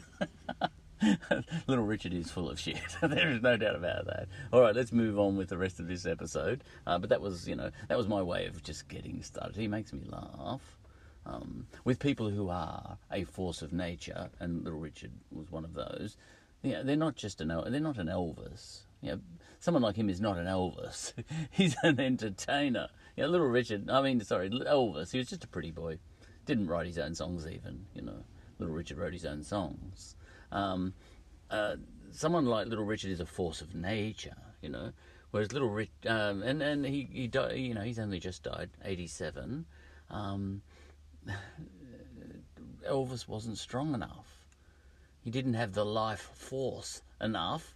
When it got a bit tough, he just ate burgers until he died. Got fat. I remember the moment when Elvis died. Very similar to this moment now, in which I've just found out that Little Richard has died. Look, this is one of those moments for a rock and roll fan. Last night at midnight is when I found out Little Richard died. It popped up on my news feed. That's the modern way, you know what I mean? And but when Elvis died, you had to find out the next day, because again in Lancefield, I went down to get the morning bread from Markham's Bakery, and they used to have those wire frames outside the milk bar, and all the wire frames, that's for the age and the sun, at the time. The King is dead, in big black letters. And I'd been anticipating that too, because I'd read an article not too long before Elvis died, a big centre, centre spread. There was a big article, Fat, 40 and Finished. I remember the headline to this day. It's amazing. And I can calculate I would have been 13. Fat, 40 and Finished. Actually, I would have been 11 or 12. I know that. Because that article was when he turned 40, which I, just to guess, is about 74. I can't remember his date of birth. I remember Little Richard's date of birth easy, all the time. 5th of December, 1932, because I use that as my birthday here, there and everywhere online. When I'm going incognito, I always go incognito. This podcast is incognito because it's under a fake name. I do everything under a fake name because it's not about me. I actually am the opposite of Little Richard, but that doesn't mean I'm not fascinated by someone like Little Richard. I am. I don't want to be him. I want to see him, but I don't want to be him. So that's that. I'd hate to have his lifestyle. All right, so I remember when Elvis died, and now I remember when Little Richard died, and that was last night. And I pressed record on this podcast last night at midnight, at the very moment that Little Richard died, and I made some audio about that, and that's coming up much later now, because I'm adding these pieces of audio on to the episode afterwards, the next day. Today is the next day. All right. Now, I did that before about an hour ago, so let's listen to that one too, see what I make of that. I'm just trying to find the right buttons to press on this iPad. Ah, yes, do you remember this one? Little Richard. Foolishly, the people behind the Grammys, the Grammy Awards, asked Little Richard to come out as a guest and present a Grammy. Little Richard had never won a Grammy, and he was giving a Grammy here. He was being asked to give a Grammy to somebody else who was, in his mind, a nobody. Typically for Little Richard, he made it all about himself. You know, when you come out, it's etiquette to big the other person up. Not big yourself up, big the other person up. But the force of nature that was Little Richard, it had to be all about himself. He was the Donald Trump of his time. He was the Donald Trump of the rock and roll world, you know. But let's have a listen to that. I'll press all the buttons. And I never make this smooth, but now, he came out with some other guy who, Buster Poindexter, who has, you know, disappeared into history too. But Little Richard, he makes everything all about himself. That's his nature. And that's what got him out of the gutter and to the top of the world. You know, I actually am amazed by people like that. Like, I had every opportunity in the world, but I'm just meandering through life. I am. But, you know, here's a guy who was born, you know, on the scrap heap. He shouldn't have made it, and yet he did. What is that life force that, you know, has some people dragging themselves up from nowhere and becoming the king of the world? There's been plenty of them, you know, like Napoleon. You know, some people had a good start, of course. You know, Alexander the Great, you know, or Julius Caesar. Well, Julius Caesar, he had to work his way up, but, you know, Alexander the Great, you know, he had every advantage. Little Richard had none. You know, okay. Alexander the Great shouldn't be discounted anyway. He had every advantage and then took it higher than that. Alexander, you know, he was probably the biggest rock star in history on one level. All right, poor old, you know, and I feel sorry for this Buster Poindexter, who has been asked to come out with Little Richard. You do not share a stage with Little Richard. You know, a lot of people have learned that in history. He has to make it all about himself. A little bit like Donald Trump, really. Okay, here we go. You know who he is, ladies and gentlemen, the great Buster Poindexter and the one and only Little Richard.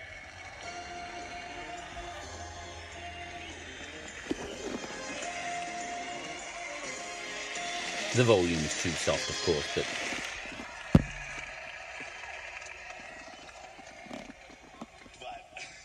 I used to wear my hair like that.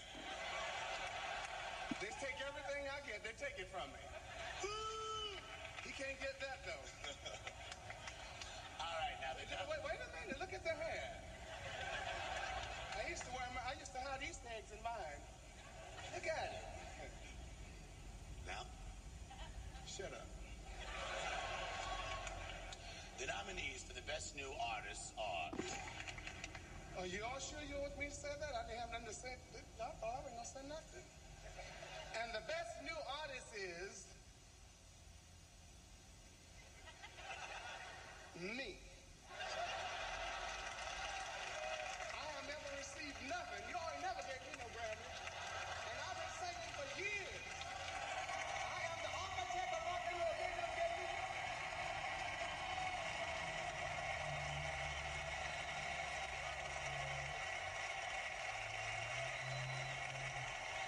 And I am the originator. And I still say, woo!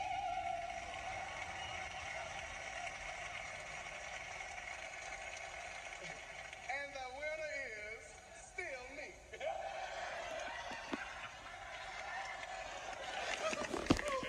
Good morning. I had to get that. Good morning. Being a blind Jew from Georgia, I had to. Oh, I cut that off. Being a blind Jew from Georgia, I had to get that in. That's what he says there. Anyway, yeah, you could work that out if you knew. Now, you don't have to tell the truth, you know. So that's Little Richard turning everything around and making it all about himself. He's horrendous. Absolutely horrendous. Okay, now a little bit more audio coming up. Yeah, I'm going to take my time. I don't care if this takes hours.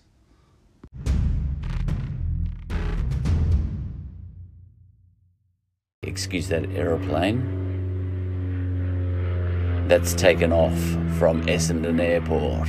I speak about Essendon Airport later because Little Richard once upon a time was on an aeroplane heading out from Essendon Airport, and as a result of that little trip, to Sydney, as it turned out, I think it was, and coincidentally, at the same time as that trip, he turned the rock and roll world on its head by giving it away for Jesus. He did that here in Australia. But I mentioned that because it was Little Richard that blew my introduction away. He did that last night by dropping dead. I did not expect that. I thought he was going to go to 100, but he didn't, and he hasn't. But last night, and this is how he blew it away, last night I said to myself, come on, let's start this new podcast. And I started speaking, and within seconds of starting my new podcast, which is this one, Charlie Threadbow, episodes 210 onwards. That's what this one is called. The previous one was called Charlie Threadbow, episodes 1 to 209. Don't bother looking for it. Okay.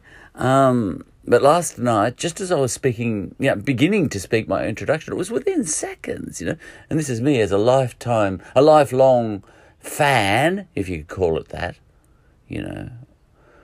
of Little Richard. I'm a fan of Little Richard.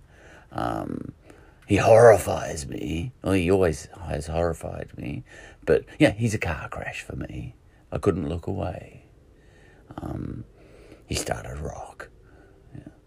Now, but last night, just as I was beginning my introduction, I was going to go waffle, something like what I just said, this is a new podcast, and, I had another podcast, don't bother listening to that old podcast, listen to this one, actually don't even listen to this one, all the stuff I usually say. And just as I was starting, and the timing is amazing, it's a whole year of doing podcasts. And within seconds of starting, in my previous podcast, a whole year of doing episodes. And within seconds of starting my next podcast, a little news flash came up on my phone, Little Richard's, and I actually missed it. It was about midnight. And, and well, the rest is history. I'll describe that in a minute. But just as I, because it's the next morning now, and, I waffled on about Little Richard, waxing lyrical, waxing nostalgic, and, a bit nostalgic. But, obviously, it was late at night, and I kept speaking till about 1 a.m. or 1. I think I started speaking. I don't know when it was. It was in the middle of the night. As something of an introduction to that, which I spoke last night, which ended up something like a eulogy on the spot within an hour of him dying, I'll lead into that with a couple of what you might call favourite memories of Little Richard. Now, the first one was my dad. I was sitting in my father's panel shop, and he was poking fun at me, for all the things I do and all the things I like, and he often used to, shit stir. That's my dad. And he said, anyway, because I was talking about Little Richard at that moment, and he said, I went and saw him. I said, yeah. He said, I did. I said, yeah, sure you did, He was always making up stuff like that. And I said, what was he wearing, when you went and saw him? Because Little Richard had been to Melbourne, you see. I knew that. I know a lot about Little Richard, know a lot about a lot of things. No, I don't. I'm only joking. I don't know much about quantum physics. And he said he's wearing yellow pajamas. I said, far out. You did go and see him, did you? He said, yeah, of course I did. And it turns out he did. He knew a lot of detail about the concert because Little Richard was wearing yellow pyjamas. Well, it was a yellow jumpsuit or something, canary yellow. He was dressed up like a canary. I already knew that when he came to Melbourne. This is in 1957. This sort of thing blew people's minds. He was like an alien rock star from outer space. And our local newspapers here screamed, Negro Screamer. These were wonderfully racist times, But,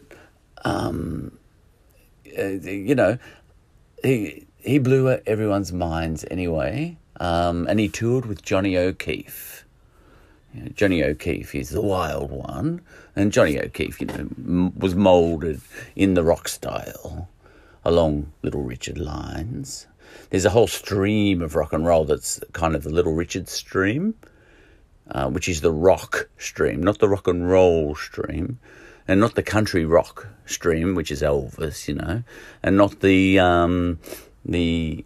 doo-wop, stream, which was quite a lot of them, and not the sort of ballad stream, which was like Everly Brothers, and not so much the backbeat stream, which was Chuck Berry, but Little Richard, I don't mind saying or claiming, invented rock. Because all the rockers of the future, and that's the Beatles, even though they were backbeat, but they were eclectic. They reached into all the styles, the Beatles, and then created their own styles, of course. So they were one out of the box. But Little Richard blew their minds. He blew a lot of people's minds. David Bowie, AC/DC, all these people. They all said, even Bob Dylan. He started off wanting to be a Negro Screamer, if you like, to quote The Age, and so on and so forth. The Rolling Stones, like the Rolling Stones and the Beatles were Little Richard's backing bands, and Jimi Hendrix was in Little Richard's band. Look, he was the biggest thing around at the time,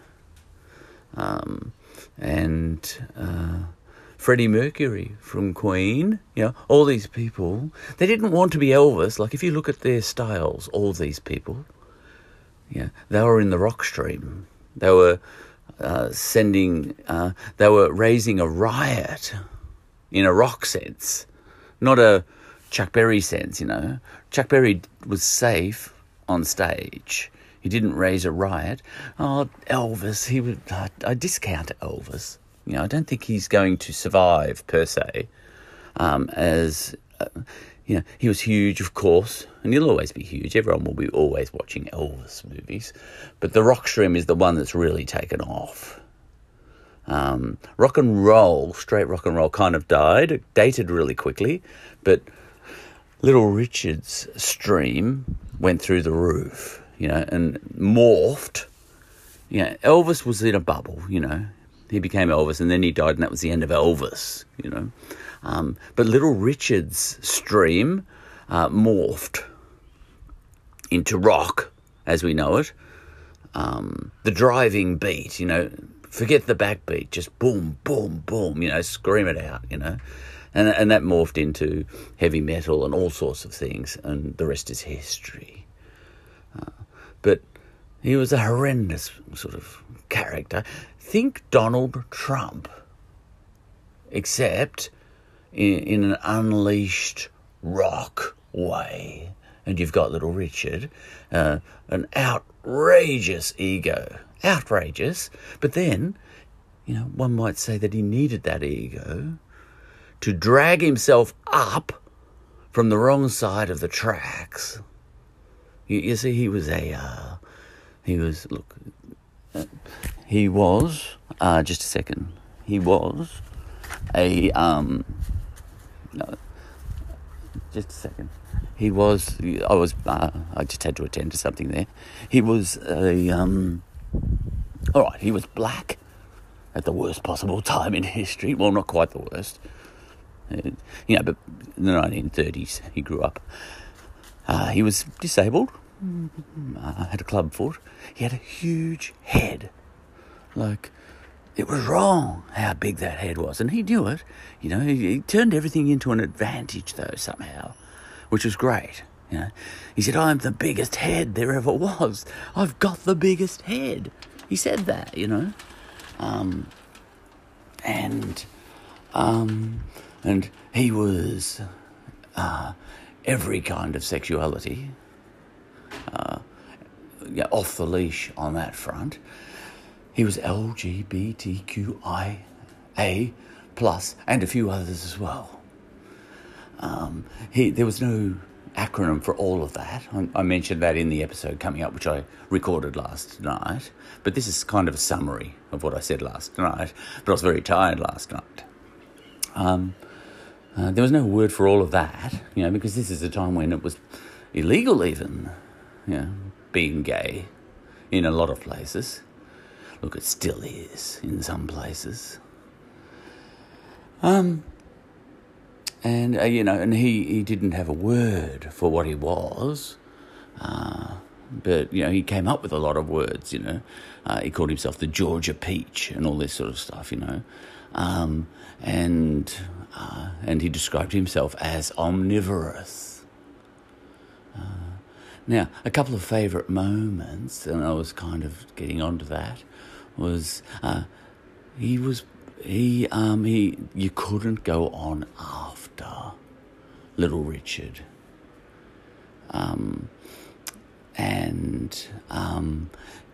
One time he was outraged because Jerry Lee Lewis got to go on after him.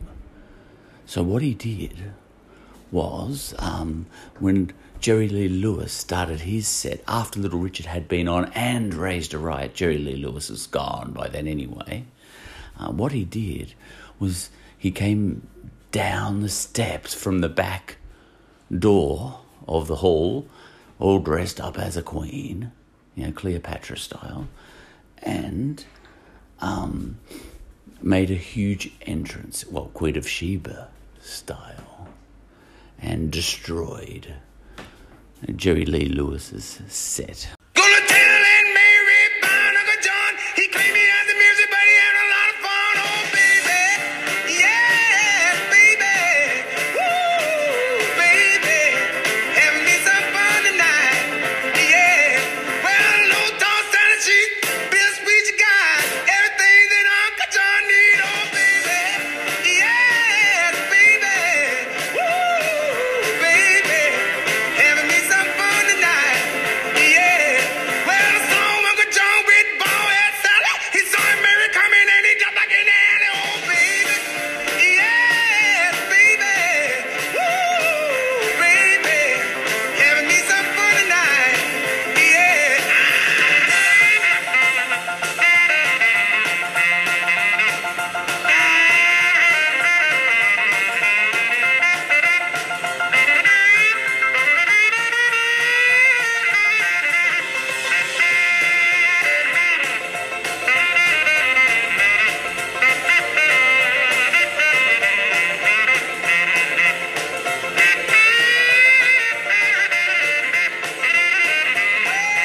Low toss down the sheet. Bill Squeeze got everything that Uncle John need. Oh, baby. Yes, baby. Woo, baby. Having me some fun tonight. Yeah. Well, the song Uncle John with ball head Sally. He saw Mary coming and he jumped back in the alley. Oh, baby. Yes, baby. Woo, baby. Having me some fun tonight. Yeah. We're gonna have some fun tonight. Have some fun tonight. Woo, have some fun tonight. Everything's alright. Have some fun. Have me some fun tonight. You can tell the Little Richard songs, which ones are the Little Richard songs at weddings. As most Australian families spend more time at home, we may not be getting our usual vitamin D intake. Microgenics Vitamin D3 helps with calcium absorption to support bone strength. You'll find I won't even bother editing that out. You can tell Little Richard songs at weddings because they're not normally played. That one had a bit of a backbeat, Long Tall Sally, but you won't get Lucille being played at a wedding, for example, because they're not suited to weddings. You know, these days you get old people doing 50s rock and roll dancing. I hate it. I just hate it. Because it's an insult to rock and roll, all of that. Rock and roll is youth music. It's not old people music. When old people get together and do rock and roll dancing and, the whole Bobby Socks thing. Look, I didn't even like Happy Days, the way that rock and roll was presented in that. Very safe sort of thing. Look, there would have been that whole stream back then, but that wouldn't have been the stream of rock and roll I liked. There was a whole underground stream, and Little Richard was at the head of that. And that Long Tall Sally there is my favourite Little Richard song, but Lucille is the one that I think started rock. Not rock and roll, but rock. Because everything was on the beat, and there was no backbeat. Now I'll put Lucille on. Just give me a second. I'm not bothering with clever editing or anything like that. And when I'm playing these songs, they're just straight off my iPad with the iPhone right next to the iPad. It's not about the sound quality. Okay, Lucille, Little Richard. Now this one was remarkable, this song, I think, because on a whim he said, and I mentioned this in an episode, in the rest of the episode coming up, which you don't have to listen to now, because this is something of a summary. He said to his band, everyone on the beat, and I think this is this, he was searching for more drive, more driving rock and roll, which became rock, Here it comes. Look, there's probably an ad. You just have to live with that, because I can't be bothered editing. Turn snacking upside down with Chobani Flip. Now on special at Coles. Okay, here it comes.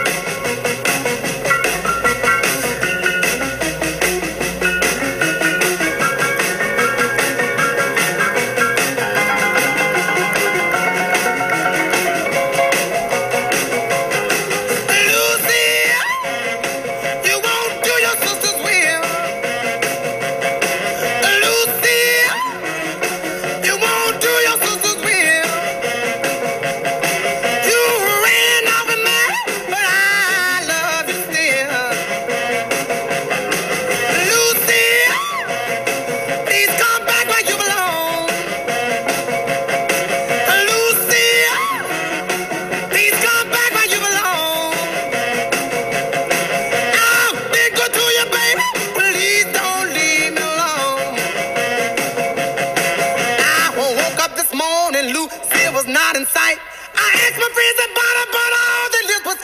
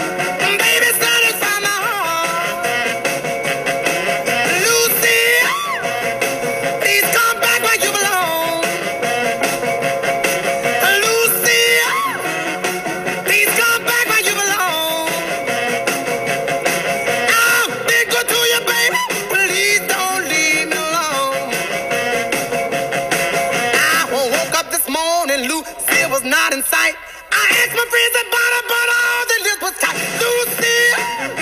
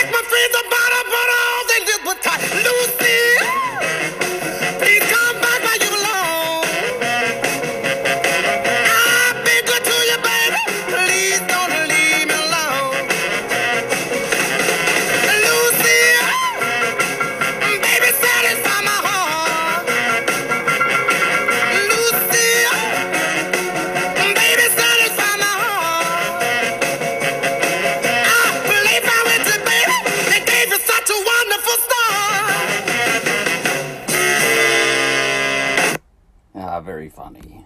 Just a sec, I'll try and stop the recording this time before it plays the next bit. I can't control this iPad, stop. Yeah. You get funny. That's another version. That was Toronto. Right, many years later, yeah, he made a huge comeback in the 1972, rock and roll circus and all that sort of stuff. You get funny comments against these videos on YouTube. You know, I lost it now, but on that previous one, I saw someone say, "When I listen to I don't listen to Little Richard too much, but when I do, my neighbours do too." I just imagined he was an American or whoever wrote that. All right, now that's that end of sort of eulogy, and yes, as I say, coming up is the stuff I spoke last night, but it's really not worth listening to because I've made a summary now, haven't I? But I'll leave it there for posterity because it was the audio I made in the moment when, within an hour of him dying by the sound of it, apparently. Okay, on to the other stuff. I'll put one more song on and then we'll have that because, who's in a hurry? Little Richard isn't. Okay, Jenny, that's my another favourite. Richard. I like the ones that are driving rock. Richard. That's why I'm not that big on Tutti Frutti, because it's still the old style, bit of a backbeat and all that sort of stuff. Look, it was a wild breakout song, no doubt. But I like these ones that are just, punch, punch, punch. Last one, and then I'll get on to my other episode. I'm in no hurry. Here it comes.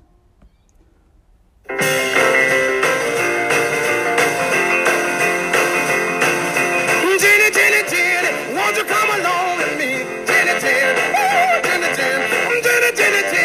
won't you come along with me? Jenny, you know that I love when we can live so happily. Jenny, spinning like a spinning top. Spinning like a spinning top. Spinning, a crazy little part. You ought to see us real and rock. Jenny, you know that you my girl. Jenny, you know that you my girl. Jenny, you know that I need. I buy you diamond rings and pearls. Jenny.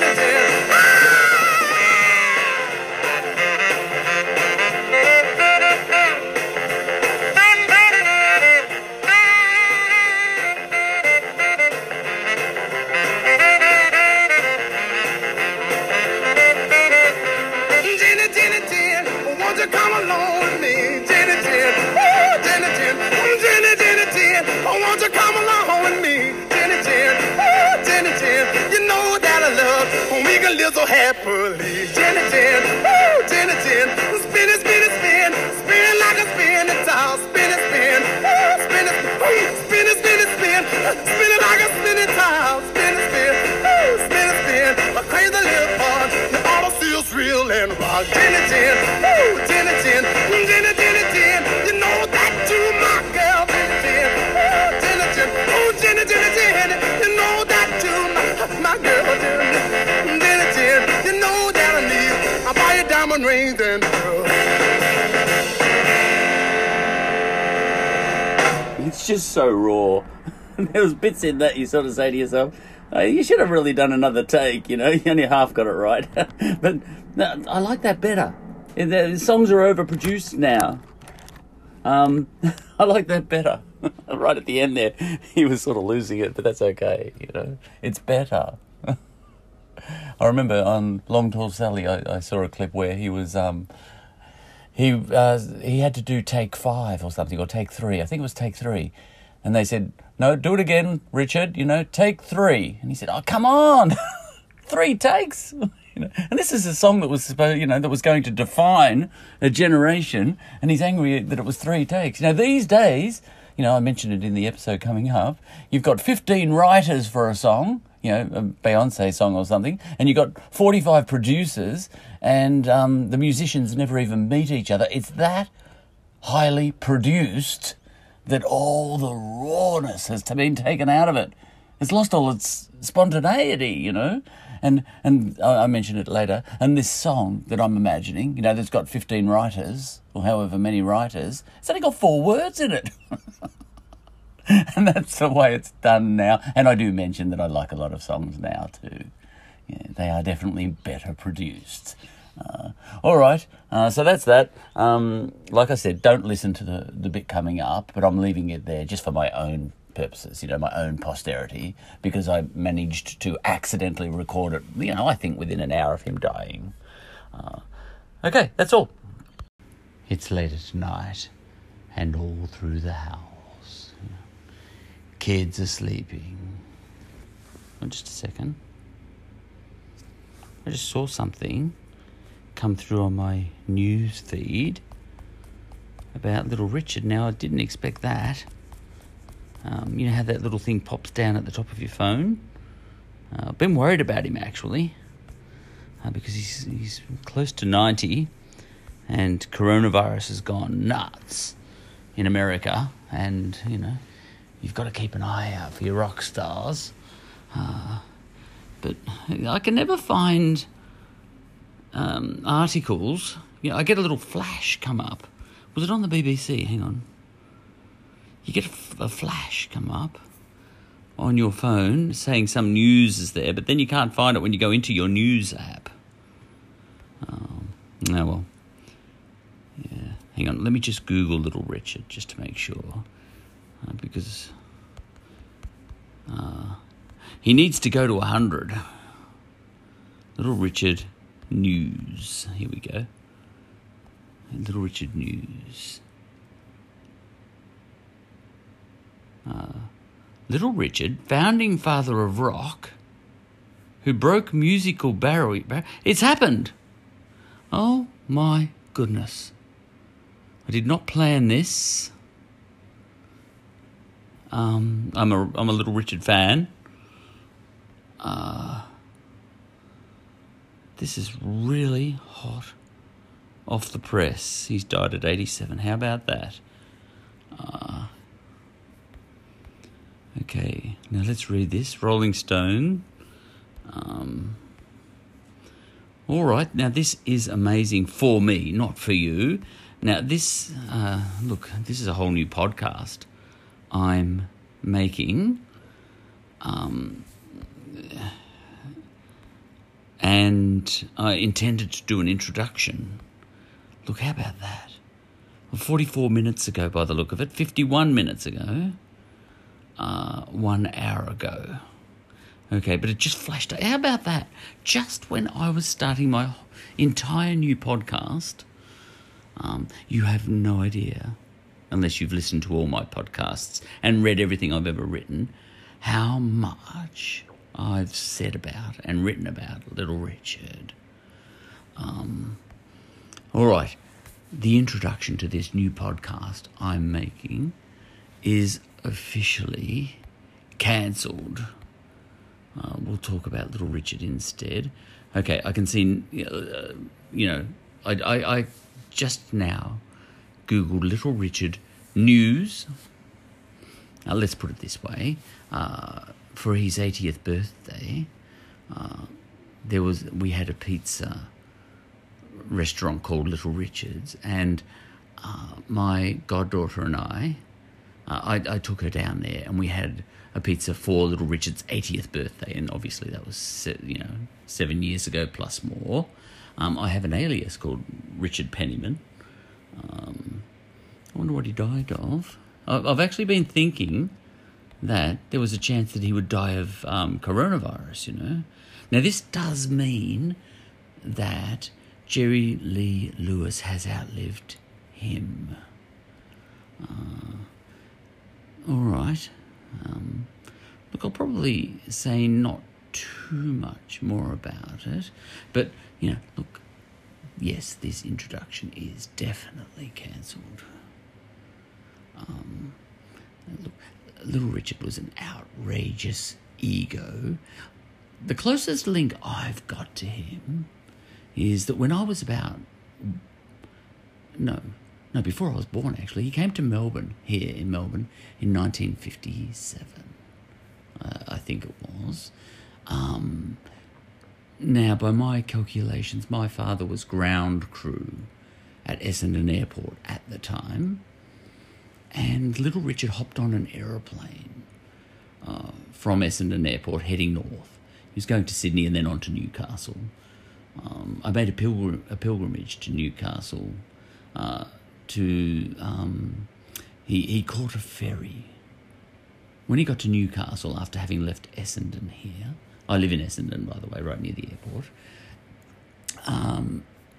He was catching a ferry across the Hunter River, and there's a bridge there now, so I went over the bridge. I was working in Newcastle that day anyway, and halfway across the Hunter, he effectively dropped to his knees and gave up rock and roll, threw it all away, literally, because he took his rings off. Rock stars like Fats Domino, Little Richard, Elvis, they had rings, what people would call bling these days. And he took off, what were expensive rings and threw them in the river, in the Hunter River here in Australia. And, this is probably the first eulogy on Little Richard right now. He's only been dead an hour, I reckon. I'm going to have to keep his legacy alive with my alias, Richard Pennyman, my alias. Anyway, and he gave up rock and roll. He was with I went and saw him once at High Point. She wears my ring. Johnny O'Keefe. He was with Johnny O'Keefe's band at the time, and they witnessed it, and he threw his rings into the river, and he left rock and roll for good, and became a preacher. He left rock and roll for Jesus. Now, why did he do that? Well, when he was leaving, look, it probably was on his mind, but he was at the top of his game at that time. And he was the king of rock and roll on one level. Look, he started rock. Analysed the song Lucille by Little Richard. He had everyone running on the beat, and everyone was into backbeat then, but he had everything running on the beat, and, I kind of think that was the very first rock song. Lucille, it's got no backbeat. It's just driving rock. It's not rock and roll. Rock and roll, rock and roll has a backbeat. Rock and roll is a metaphor for sex, for what it's worth,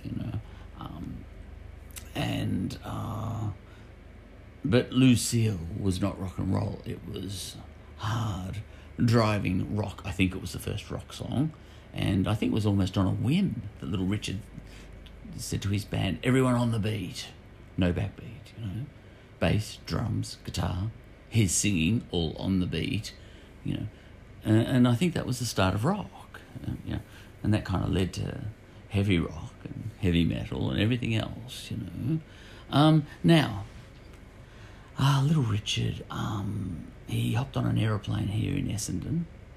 He had played at Festival Hall, and my father was there.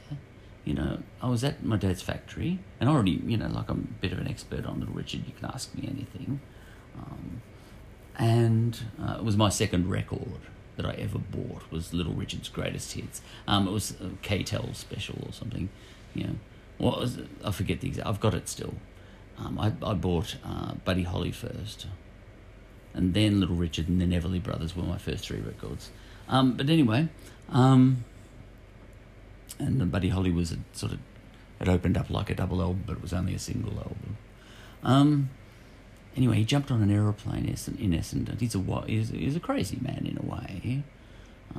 He had a hard childhood. Look, a lot of people did. Do you know he was born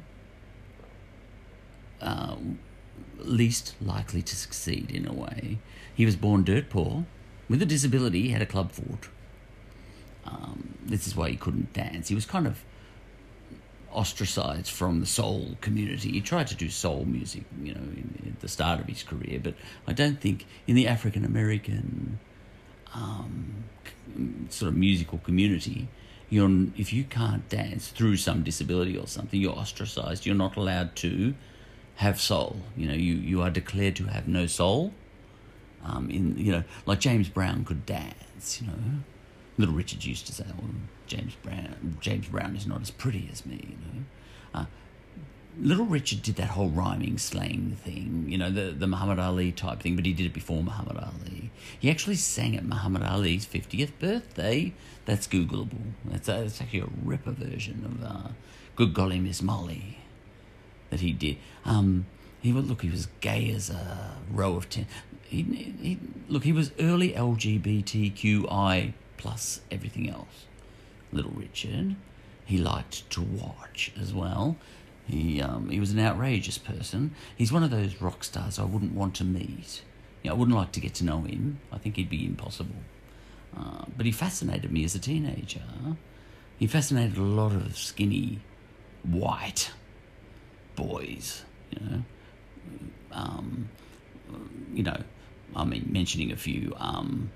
David Bowie, for example, I think was very similar to me. The only difference between me and someone like David Bowie is David Bowie had talent and went on to be successful, But David Bowie and I, very similar in our teens, gobsmacked at just the sight of this sort of alien rock star from outer space, this kind of freak of nature, and he made himself that way.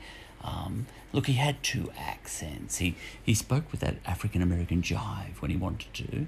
When he was putting it on, but at other times he could speak. He would speak like Elvis, with what I would call normal grammar. But then he'd bung on the African American jive when he knew the cameras were on. A lot of African Americans are like that. I think they are able to speak with two different accents. Anyway. Little Richard, he jumped on an aeroplane here at Essendon. I hope it wasn't my father who was maintaining that aeroplane on that occasion. But the point is, when that aeroplane took off, the engine started to run rough. It glowed red hot. Now, there were a couple of things at play at the same time. Sputnik was about at the same time. And Little Richard was already a bit frightened that thing was going to land on his head. He thought the end was nigh. He was brought up in a sort of in a fundamentalist preacher family. His father was a preacher, and his father did reject him, because I think there were 12 kids in the family, but Little Richard was the freak. He liked to wear his hair high and put makeup on and all that sort of stuff. He idolised, I forget the name of the guy, but another guy in the community that was like that. He was preyed upon by older men in the community in quite disgusting ways, but that's a whole other story. He was born least likely to be able to ever break out of his position in society. He was dirt poor. He was black at the worst possible time to be black. Well, not the worst possible time, but a pretty bad time. The 1930s. He grew up in the 1930s into the 40s. He started, I think his first record, 1941, and, he was LGBTQI and everything else. But there was no such term as, this acronym didn't exist then, LGBTQ and all that sort of stuff, QIA and all that sort of thing. Little Richard described himself as omnivorous, just one word, He thought that sort of covered it all. But someone like Little Richard was an eye-opener. You didn't want to be him, but you couldn't. He was like a train wreck, a car crash, he was amazing, to me as a teenager. I have never seen anything like it, Grew up in a small town and all that sort of stuff, and just hearing. You didn't even have to see him, just listening to him. You listen, Long Tall Sally, and it's unleashed. There's lots of heavy metal and every style of music now, but back then, something like this had never been heard before. You know, whether it be, you know, Tutti Frutti, you know, that was the one that, you know, really just brought the roof down, brought the whole house down on rock and roll. Little Richard, he couldn't be the king of rock and roll because he was black at the wrong time. You know, we needed someone singing black music who was white before we would accept that person to be as the king of rock and roll. You know, I think Little Richard was bigger than Elvis in his own way. And had there not been a racism angle to it, you know, I think he would have been the king of rock and roll. He was breaking new ground in a way that Elvis wasn't. Elvis was just a pretty boy singing other people's songs. Little Richard was writing his own songs and carving out a new style himself, you know.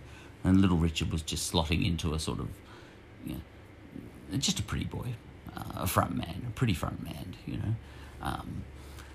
Anyway, this engine in this plane that Little Richard jumped on here in Essendon, where I am right now, was glowed orange hot.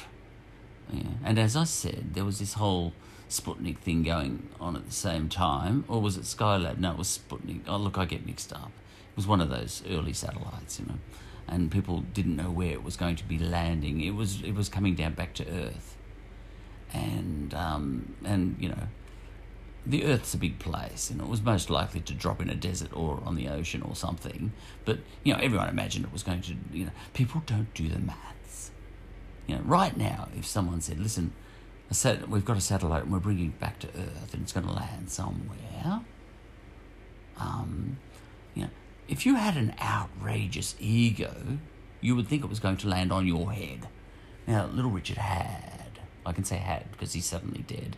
He had an outrageous ego, and he was convinced that, you know, it was going to land on his head, and this aeroplane that he was in right now was going to crash. Actually, that was a possibility, and I think that aeroplane, which was not an Australian aeroplane, I think that one did crash and killed people later on. You know, but Little Richard, you know, he thought, no, you know, because he had been brought up in, you know, a fundamentalist Christian way. Look, you know what was interesting about him? He had God raging with the devil in his head, you know. Extant, there is a clip of him as a preacher, because he turned into a preacher, you know, a registered certified preacher after he gave up rock and roll in 1957 here in Australia. And he's, you know, there's footage of him screaming to himself, I was a homosexual, and he was hating himself. He was almost attacking himself, you know, as he was speaking this thing. Anyway, so, look, he thought he was going to die, and he thought, nope, I'm giving up rock and roll, at the height of his career, by the way. That's not done very often, where someone just throws it all away. And he ended up in Newcastle, and he had a gig in Newcastle. Now, I've been to the airfield there. You know, it's a RAAF base as well. It doubles as an RAAF base. So, you know, even now, when you go there, I've been there a few times, flown in there. The airport's quite a way away from the town of Newcastle. You have to say Newcastle, by the way. You know, down here in Victoria, you say Castlemaine. Right, but up there you say Newcastle.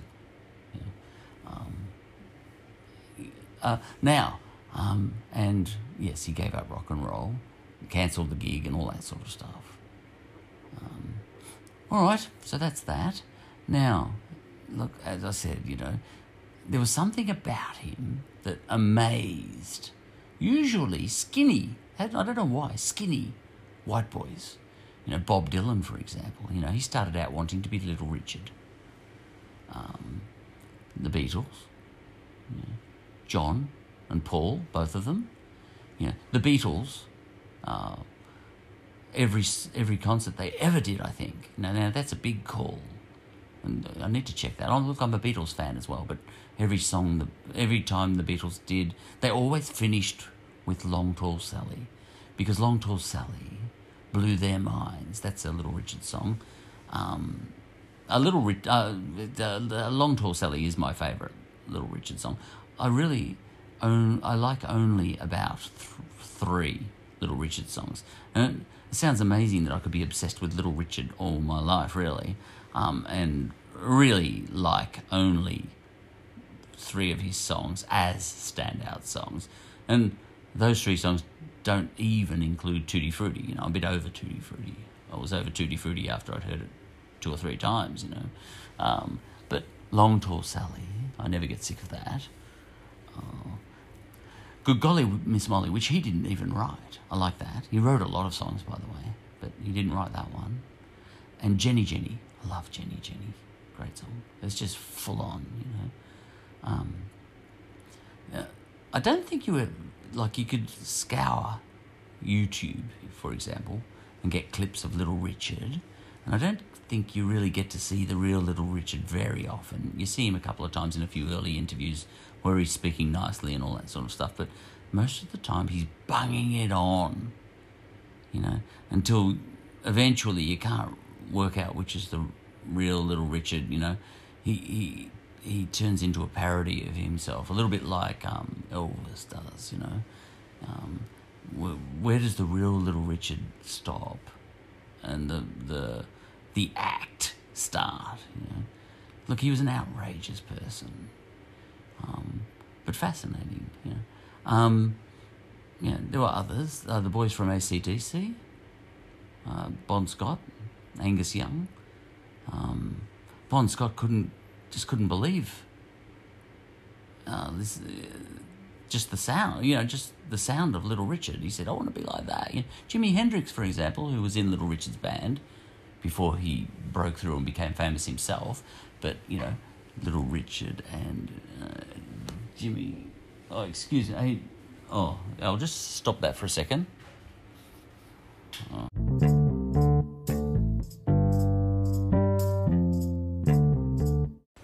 Look, I got interrupted just then because I'm in the back room. My wife came through, so I just let her know.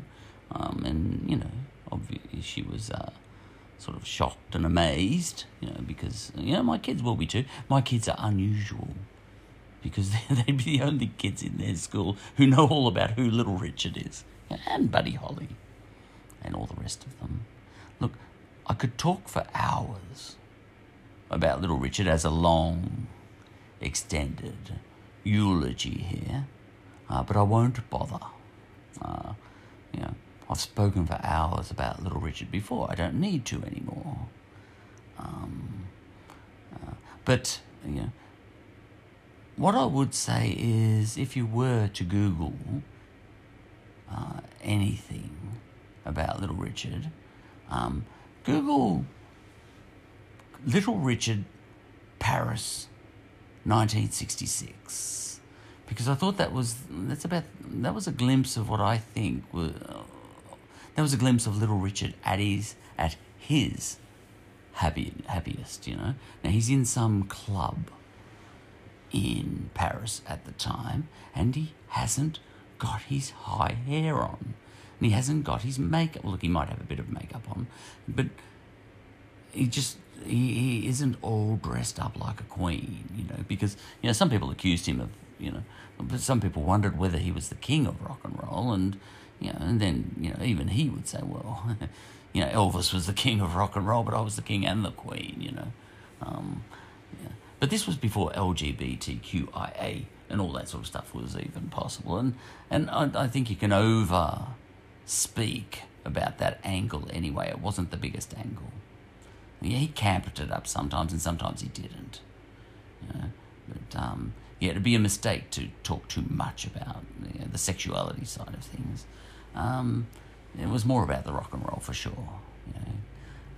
But the most interesting thing, probably, the thing that fascinated me about Little Richard, is and there were other little skinny white boys too. Lemmy Kilmister from Metallica, for example. always said that Little Richard was his first idol, you know what I mean? I could go on and on with a lot of rock stars.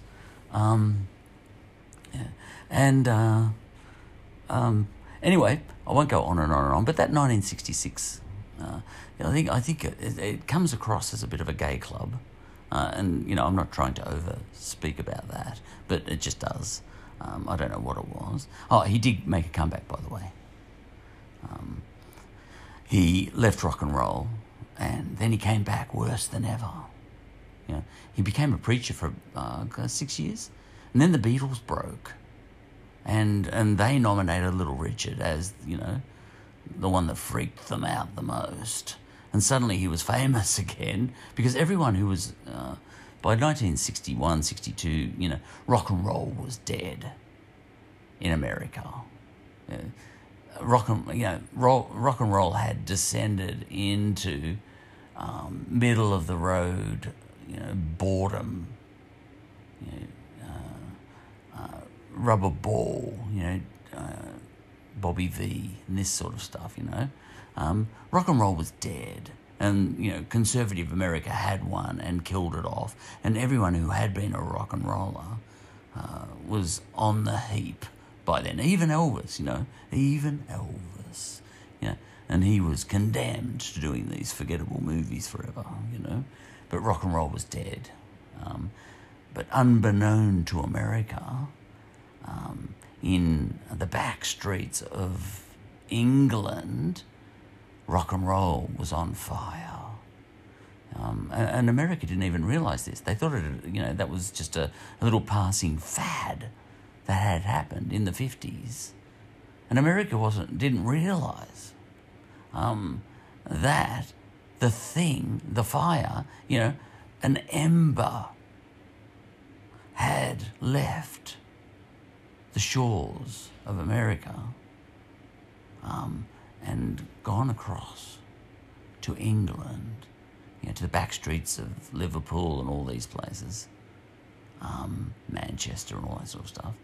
And out of the whole, you know, post-war skiffle type of atmosphere there, it was mean and it was edgy, and you know, young blokes were hungry and, you know, not hungry in the poor sort of way, but, you know, it was rough.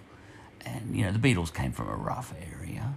They were rough boys. They were more rough than the Rolling Stones, as rough as, you know, the Rolling Stones tried to make themselves look, you know, later. But the Beatles were a very edgy and hard and heavy and sort of mean rock and roll band in their time, and they very much modelled themselves in their style on Little Richard and not Elvis. You know, Elvis was God, don't get me wrong, but Little Richard's style was to create mayhem. He was electrifying. He was a shaman. You know, people talk about Rosa Parks, you know, refusing to sit at the back of the bus. And, you know, people like that are famous, you know, for, you know, in the civil rights movement and all that sort of stuff. So you get Martin Luther King and all this sort of stuff, and they were important, all those people. But Little Richard was different. He wasn't trying to do all that, you know, but he was lighting a fire. He was lighting fires, the nature of which, you know, that Elvis wasn't. For example, he would have an audience, you know, and it was segregated, and the white kids would be up there, and the black kids would be, the white kids would be down here, and the black kids would be up there, you know, and he would come out like a shaman, and he would say, "You are all God's bouquet," you know, like a bunch of flowers, and he knew how to whip them up into a frenzy. The difference between him and Elvis would be just ferried into his next gig, and he'd just walk onto the stage, and he hadn't even been there casing the place beforehand. You know, it was all stage managed for him. Little Richard would get to a gig an hour before anyone else and talk to the lighting guys and discussed with them how he could set the stage up to give maximum effect. And he was always thinking, how can I want to turn the crowd into absolute mayhem. How can I best do that, you know? I want to actually set them on fire. You know, Little Richard, Elvis would just be on stage doing the Elvis thing, you know, do the hips and all that sort of stuff. But Little Richard would, he'd talk to the lighting guys. He says, right, I want it all pitch black. People are going to expect me to come from stage left. I'm going to come down the aisle in between the crowd, and I want one single spotlight on me, and then I'll start clapping when I get onto the stage, and I'll whip them into a frenzy. And now the white kids are going to be down the bottom and the black kids are going to be up the top. I am going to make them all mix and mingle, and I'm going to say, you are all God's bouquet, you know, bouquet if you like. And in that way, he got them all mixing and mingling and all that sort of stuff. He was doing something not in a protestish sort of way. He was never a civil rights protester. He never complained about racism per se, and all that sort of stuff. He had a different way about him. He was full of positivity in a way, but you know, he didn't get angry. He was just he just kept chanting, we must all love each other, you know. But he was outrageous at the same time. I think if I had known him, I would have been horrified. You know, I wouldn't want to actually meet him. You don't want to meet your favourite rock star, you know. But on another level, he was amazing, you know. What's that movie that was... he was a showman. You know, what's that movie, The Greatest Showman? That was about, you know, Barnum, you know, the P.T. Barnum is. He himself went and saw a Little Richard concert, and you had to be there apparently. And he himself said that is The Greatest Showman. You know, you can Google all of this stuff. And and all I can say is there are some people. Little Richard's only one of them. There are, you know, Napoleon was another. There are some people who can electrify a room by simply walking into it. And Little Richard was one of those. He could whip a crowd into a frenzy. And I think this is why bands like the Beatles and AC/DC and many others, the Rolling Stones, and but especially those first two that I mentioned, AC/DC and the Beatles and Metallica and others, you know, they always cited Little Richard as being what they wanted to achieve. And Jimi Hendrix, you know. Jimi Hendrix said, I want to make my guitar do what Little Richard does with his voice. Now, Jimi Hendrix obviously got to see Little Richard up very close because he was in his band, and they hated each other because Jimi Hendrix started trying to come upstage of Little Richard, you know, because Little Richard was on the piano, and Jimi Hendrix was on the guitar. And, you know, Jimi Hendrix could actually start, you know, it had to be about Little Richard. You couldn't have two supernovas on the stage at the same time. And Little Richard ended up leaving Jimi Hendrix stranded at a roadhouse or something. You know, he took off in the team bus, you know, in the band bus, and just left Jimi Hendrix there. They had a dispute, you know. There was a clash of egos and all that sort of thing. Look, Jimi Hendrix was due to break free anyway, and be a bigger star than Little Richard. Everyone ended up a bigger star than Little Richard, and he never quite could handle that, I think.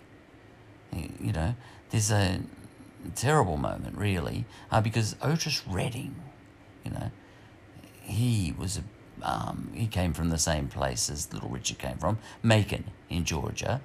Georgia, you know, that's you get Otis Redding, James Brown, and Little Richard all came from Georgia, and you know, Otis Redding sitting on the dock of the bay, sitting in the morning sun. You know, that's a fa fa fa fa fa fa. You know, he's got all these songs. Anyway, Little Richard did. This is Little Richard at his most horrifying, you know, and I'm aghast. I was aghast when I first saw this clip. Otis Redding, who died in a plane crash, he got inducted into the Rock and Roll Hall of Fame. You know, now Little Richard got inducted into the Rock and Roll Hall of Fame in the Rock and Roll Hall of Fame's inaugural year. Like, there was a batch of rock and rollers who got put in first up. And Little Richard was one of them, you know, Elvis, all the usual suspects, you know, Jerry Lee Lewis, I think, you know. And, look, I've ended up talking a bit more, but, you know, it warrants it. You know, one of my rock stars that I follow. I've got a few people that I follow that I get obsessed about, and Little Richard's one of them. Yeah. Another one is Captain Cook. I get obsessed about Captain Cook. I can talk about him for hours. I can talk about Little Richard for hours. And another one more recently is the Emperor Tedros, you know, from Ethiopia in about 18, you know, in the mid to sort of late-ish 1800s. You know, I had this little gag going for a while. You know, what I called my Little Richard Rock and Roll Hall of Fame. You know, my Little Richard Riot Rock and Roll Hall of Fame, because it's all about a riot. When it's about Little Richard, it's about raising a riot. How much of a riot can you raise on this earth? Yeah. Do you have that shaman-like quality where you can electrify the world? You know. Now, what's probably fascinating to me about someone like Little Richard is he's absolutely everything I'm not, but I'm fascinated by that anyway. You know, it's like a gazelle being fascinated by a lion, you know, sort of thing, you know, because I'm very just ordinary, very ordinary, and Little Richard is the exact opposite of anything ordinary. Now it's a funny thing, you know, it's a little bit nice to see. I wouldn't want to be because there's not one part of me that would want to be anything. I would not swap lives in at all. I like my life, but I'm still fascinated. It's like sometimes rock and roll. You know, people might think that if you like rock and roll, that you're into sex, drugs, and rock and roll. You know, that you've got any interest in all that stuff. And you know, I've got no interest in any of those things. Just kidding. But anyway, no, well, not drugs. I've never had drugs, and I've never even had a cigarette. But the point is, I still like rock and roll, even though rock and roll has got a very big seedy side. Only because I'm sort of fascinated and horrified by it at the same time as actually really liking it in another way. But as it's almost like you go to the circus, but you wouldn't want to be a circus performer. You know, that's what rock and roll is like for, you know, a lot of people, I think, me included. Look, rock and roll was a very unusual moment in history because it was a time of change. Youth culture was being invented. You know, every generation since the 1950s, you get a youth culture emerging. So there are 16, 17, 18-year-olds who have their own culture, and grown-ups don't understand us, you know, because we are the young, you know. Now, that concept of a youth culture didn't exist as a definable sort of demographic in the world, you know, a youth movement, you know. It was invented by this rock and roll era, the 1950s, and that's what sort of lights. And ever since then, you know, every generation of youth, you know, who feels edgy and, you know, we are the power, you know, we are the Department of Youth, you know. You can't stop the children of the revolution. You know, it goes on and on through the decades, and it's still going on now. And you sort of say, oh, we are the youth of 2021, you know, 2020. We are the youth movement, you know.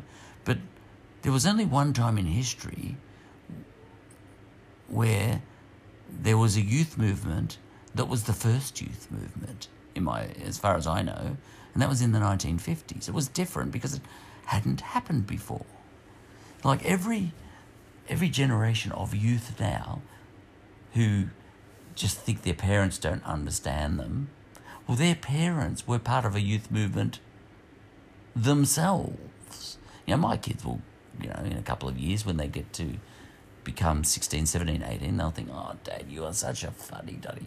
But, you know, I was part of my youth culture. In my time, you know, it's almost impossible to see that, you know, when you just look at me now, because I'm old, washed up and finished, but I'm not dead. Little Richard's dead. But it's impossible for kids to see that, you know. You have to almost rely on photos to even, but you don't bother proving it, you know. Doesn't matter. But the point is, you know, we were the youth, you know.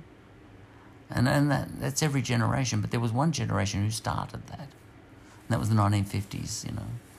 Anyway, so that's that. Look, it's a big moment, the 1950s, because that was the explosion. That's when everything changed. It was just out of World War II, and the chaos was being left behind, and this was the first era, you know, and in America, of course, you know, because America hadn't been smashed up. England had been smashed up. Europe had been smashed up. Everything had been smashed up, but America was, you know, America got out of World War II wealthy. You know, so that was where, you know, the cars, the girls and all that sort of stuff, that whole culture, everyone was able to buy records and all that sort of stuff. And there was, you know, affluence, you know, and kids, you know, World War II had almost already been forgotten. And, you know, people were going to the drive-ins and hanging out at the diners and listening to rock and roll. You know, and it was a crazy time. But meanwhile, over in England was still smashed up, you know. But the point is, the lean, mean, hungry English boys, you know, the rough boys, the back streets of Liverpool, people like John Lennon and all that sort of stuff, the edgy boys, you know, bucking against the establishment and all that sort of stuff, they got hold of records, you know, from people like Elvis, of course. But then, you know, John Lennon, there's a famous quote, and he had got hold of Long Tall Sally on a record, you know, which I did myself too when I was about the same age as John Lennon was then. You know, I was one of those skinny white boys in my teenage years, hearing Long Tall Sally for the first time. And, you know, there are some songs that you only get to hear for the first time once. And John Lennon said when he heard Long Tall Sally for the first time, he said, I can hardly speak. I could hardly speak.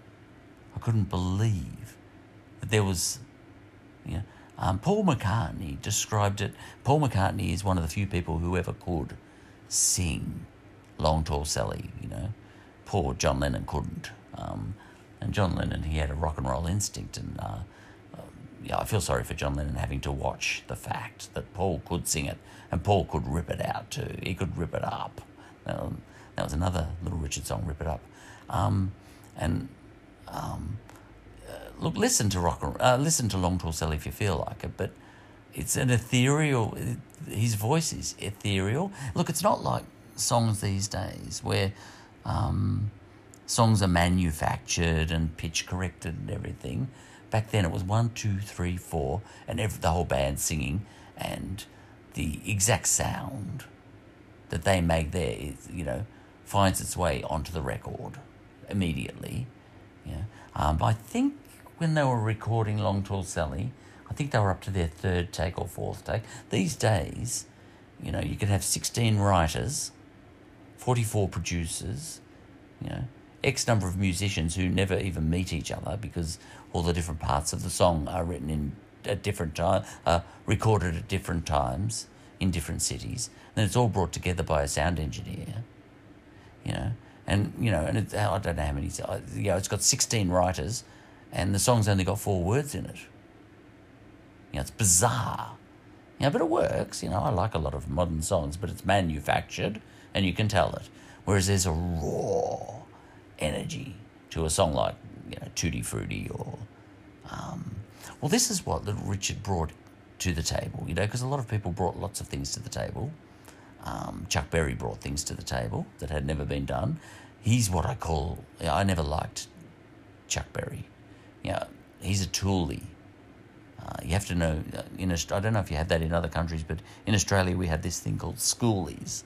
So people like Elvis and Little Richard and all those guys, they were all the young ones, Everly Brothers especially, and Buddy Holly and all those. They were all young, 17, 18, 19, 20. But then you had this 30-year-old Chuck Berry who gate-crashed the party and actually wrote fantastic songs. He really did. But, and then ended up going out. I don't know if he was 30, maybe he was 29 when he started, I don't know.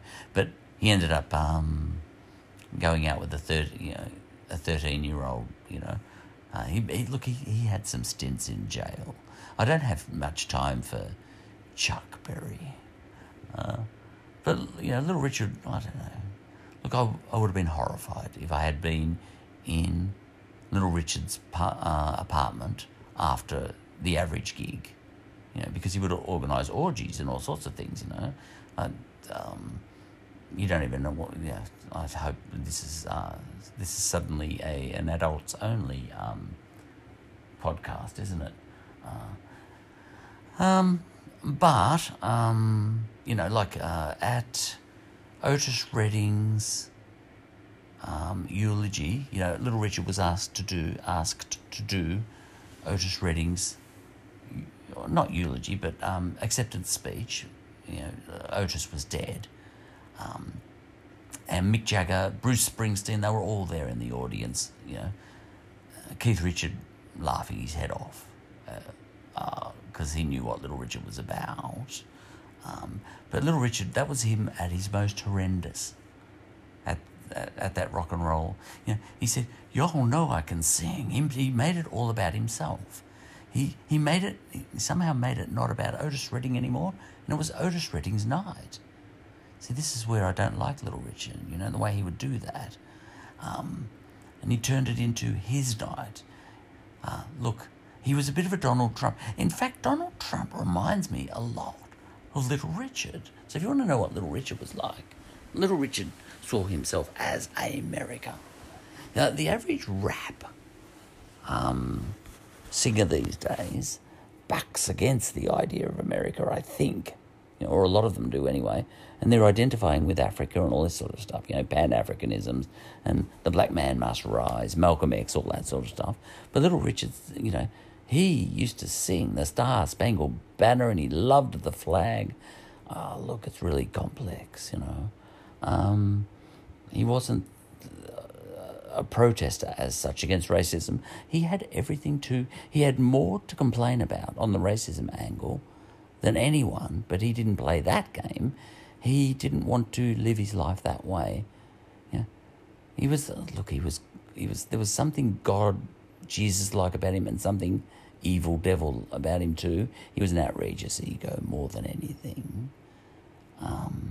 But, matter-of-factly, you say, hey, when I was young, look, he was preyed upon. You would never pick him as, going to the top of the world. He had a big head, oversized head, like a Chupa Chup, and he had a club foot so he couldn't dance.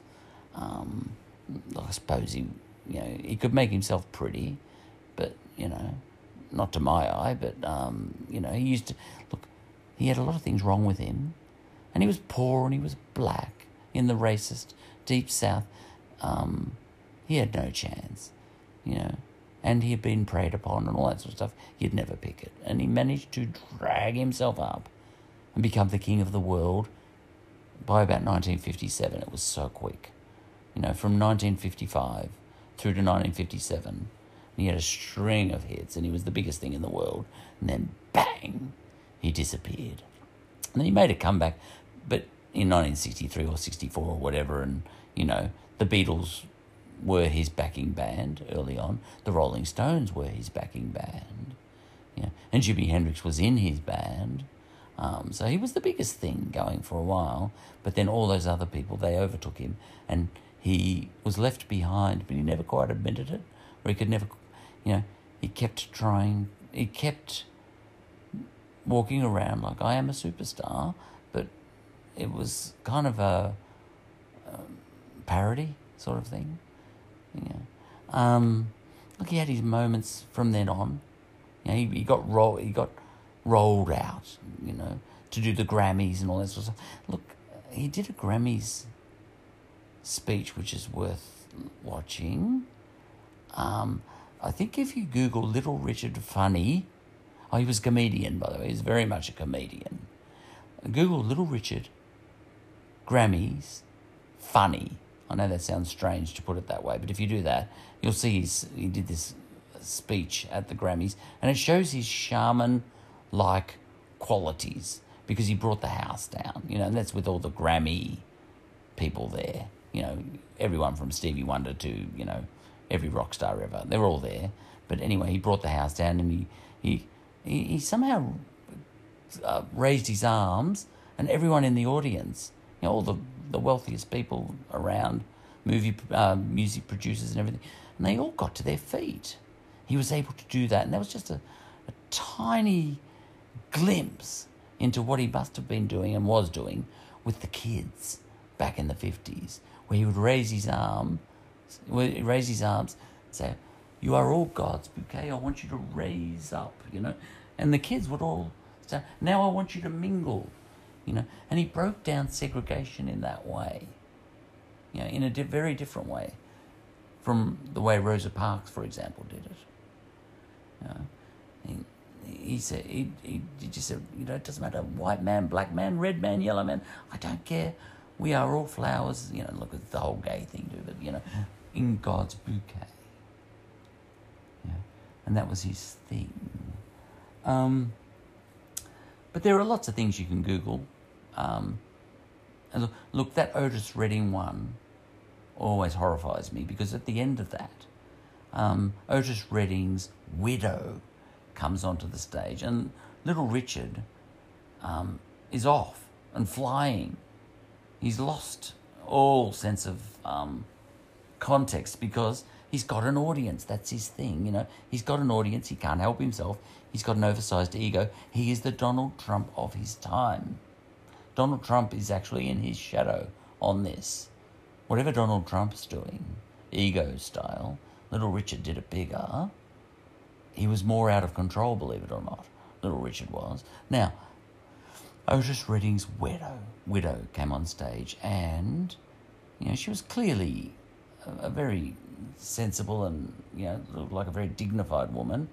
And Little Richard started forcing and pushing her around because he realised that she was his photo opportunity.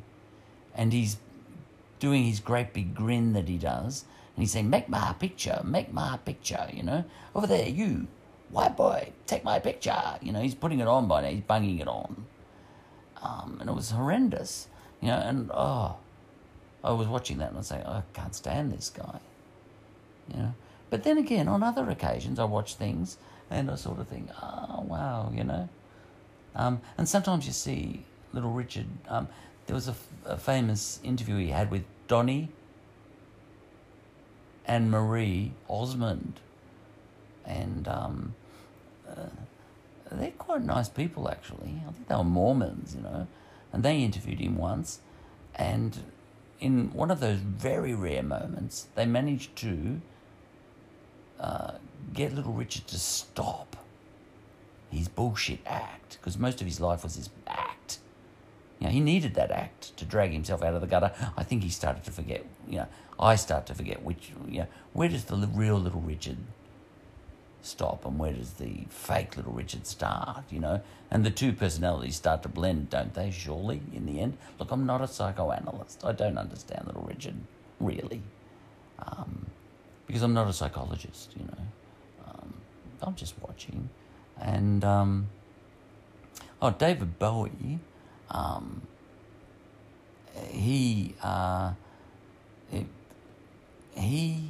his wife, for David Bowie's birthday, his wife bought him Little Richard's actual suit, that he used to wear in the 50s. And David Bowie tried it on, but it was far too big for him. He was called Little Richard, but he was big. He's like 6 foot. And then when he put his hair on, which is most of the time a wig, especially, like, not when he was younger, but he ended up putting this high wig on. That would give him another 4 inches of height. He was tall. David Bowie was short. He's a skinny white boy. Did I mention those?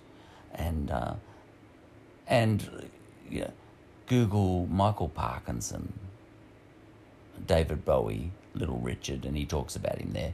And David Bowie himself describes how Little Richard was his idol as such, But he got forgotten by the fans, Little Richard, and I think that would have been hard for him to take. In the end, it was other rock stars who had Little Richard as their idol, but not the fans. He was kind of a rock star's rock star, if you know what I mean. So especially Bon Scott, and Lenny Clemister, and quite a few others that I can't even remember. Tom Jones, he had some memorable moments with Little Richard too. He'll probably come out and say a few words tomorrow, today, America time. There'll be a few people coming out and saying a few words. Angus Young might, although he's pretty private. David Bowie can't. He's dead. Little Richard outlived David Bowie. How about that? John Lennon can't. Paul McCartney really should. Paul McCartney... Little Richard called Paul McCartney his baby. Paul McCartney, he finished every concert. He finished off every Beatles concert with Long Tall Sally, as I said. He was able to sing it. And Paul McCartney described singing that song, if you can sing it, and very few people could. He described it as singing a foot above your own head. That's how high it is. Now, not high-pitched, but just high. It's a high belt. And Paul McCartney described it as, when he was doing... He said it was an out-of-body experience. If you sing Long Tall Sally properly, it's an out-of-body experience. You're singing a foot above your own head. Okay. All right, I ended up waffling on and on. And I could for another 64 hours, no doubt about it. Look, he's not the only one I can talk about like this. Captain Cook as well. In fact, I did talk about Captain Cook in my previous podcast, at the end of my previous podcast, because we had the 250th anniversary of the landing of Captain Cook here in Australia. And I did a whole series of episodes on the Emperor Tedros, not to be confused with the current Director General of the World Health Organization, Tedros, who I have also spoken about at length in my previous podcast. Both Tedroses, because they're both Ethiopian. I'm pretty sure the current Tedros is named after the previous Tedros, in the 1800s. That Tedros is amazing. That previous Tedros. Now, I don't mean I love him. I don't mean I love Little Richard or Captain Cook. These guys just amaze me.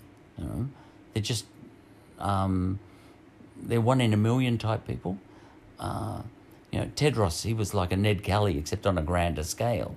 Last man standing, in his mountaintop castle with the full force of Queen Victoria, one of Queen Victoria's armies, led by Robert Napier, finally reaching him, and Tedros, the old Tedros back then, well, he wasn't old when he died,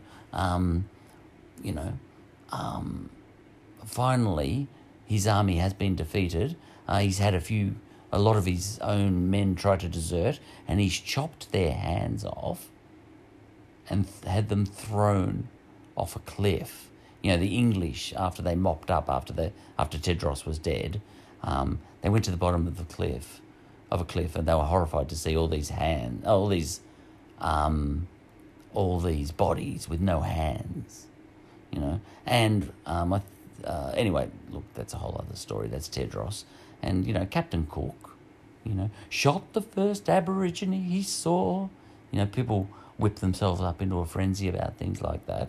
And, you know, sometimes when you see that, you know, a headline like that, you know, Captain Cook, you know, because he had his good points and he had his bad points. He was the greatest navigator in history.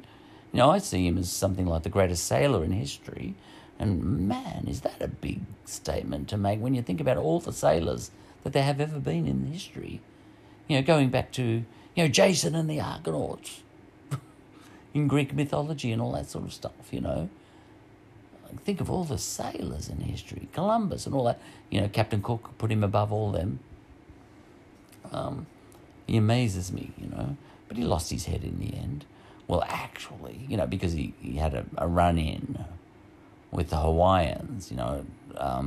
And in a rare moment of Captain Cook kind of losing control, getting angry and all that sort of stuff, you know, look, it ended up with Captain Cook running down. Yeah, fleeing for his life, actually. You know, one of the, you know, it'd be a little, who's super famous at the moment? You know, as famous as Captain Cook was at the time that he got killed.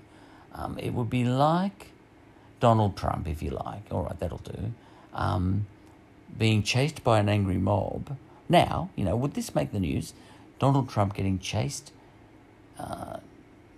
down to the water, and then someone grabbing an actual axe, and burying it into the back of Donald Trump's head. And Donald Trump, you know, collapsing onto his knees in the shallows and dying right there and then. You know, and then later, the mob who had killed Donald Trump, coming up to Donald Trump's wife, because this happened to Captain Cook, so to speak, and handing her a brown package, you know, and her opening the brown package, and it's Donald Trump's thigh with the flesh on it, you know. And that's what the Hawaiians did with Captain Cook. They rowed out to Captain Cook's ship, and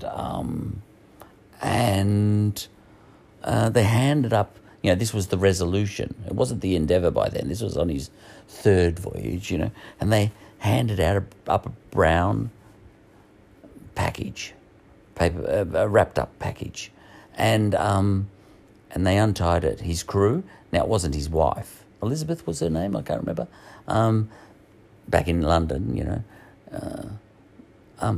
Anyway, his crew opened the package. Now, Captain Cook was their leader, you know, and a greater leader than ever was. Look, Napoleon was greater in a different way, but I'm talking about the greatest navigator on the seven seas in history, you know. And they opened the package, and it was a thigh. It was Captain Cook's thigh, you know. You get these amazing moments in history, these hinge moments in history, these people every now and again who are like a supernova in history. Most of us don't matter. Yeah, but Little Richard was a supernova in his time. Look, I think, Elvis is God in the rock and roll world, but I think he's starting to be forgotten. Yeah, but Little Richard was forgotten straight away. The Beatles will never be forgotten by the look of it, but the Beatles modelled their show, you know, what they did on what Little Richard did. There's no doubt about that. The Beatles actively whipped the kids into a frenzy, but not by being sexy or something, just whipping them into a shaman-like frenzy. It's easy to forget that the Beatles were able to do that. You know, it's quite nuts. Beatlemania was actually a frenzy, like a shark-feeding frenzy. They were able to whip up, and they actively did it in their shows, and they had toured with Little Richard Pryor.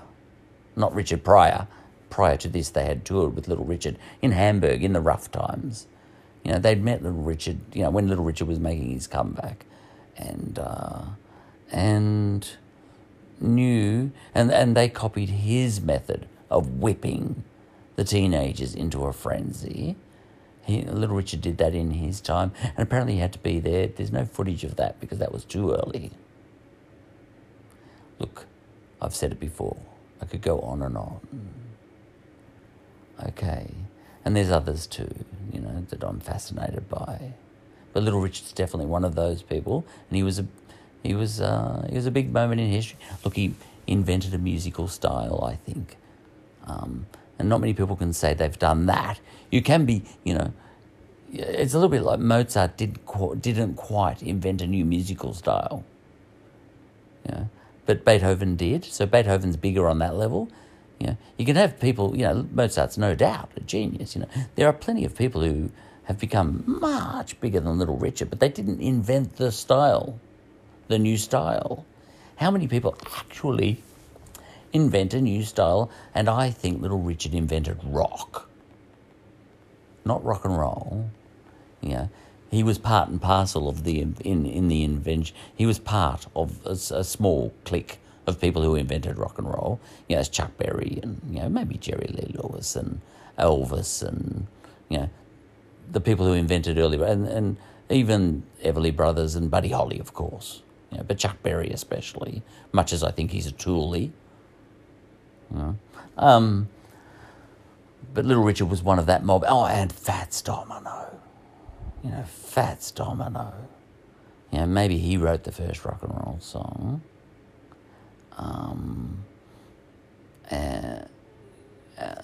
There's a few contenders for the first rock and roll song. What's his name? Tina Turner's husband. He was a big deal early on, you know. This is even before 1955, you know. Anyway, look, I'll finish off now. That'll do. I spoke far too long. I can't believe I did that. Listen, the idea of this podcast coming up, I'll talk about Little Richard probably another day. Look, I've already talked enough about him. And I've talked a lot about him in the past, in other podcasts and writings. I've done a lot of writings. And, you know.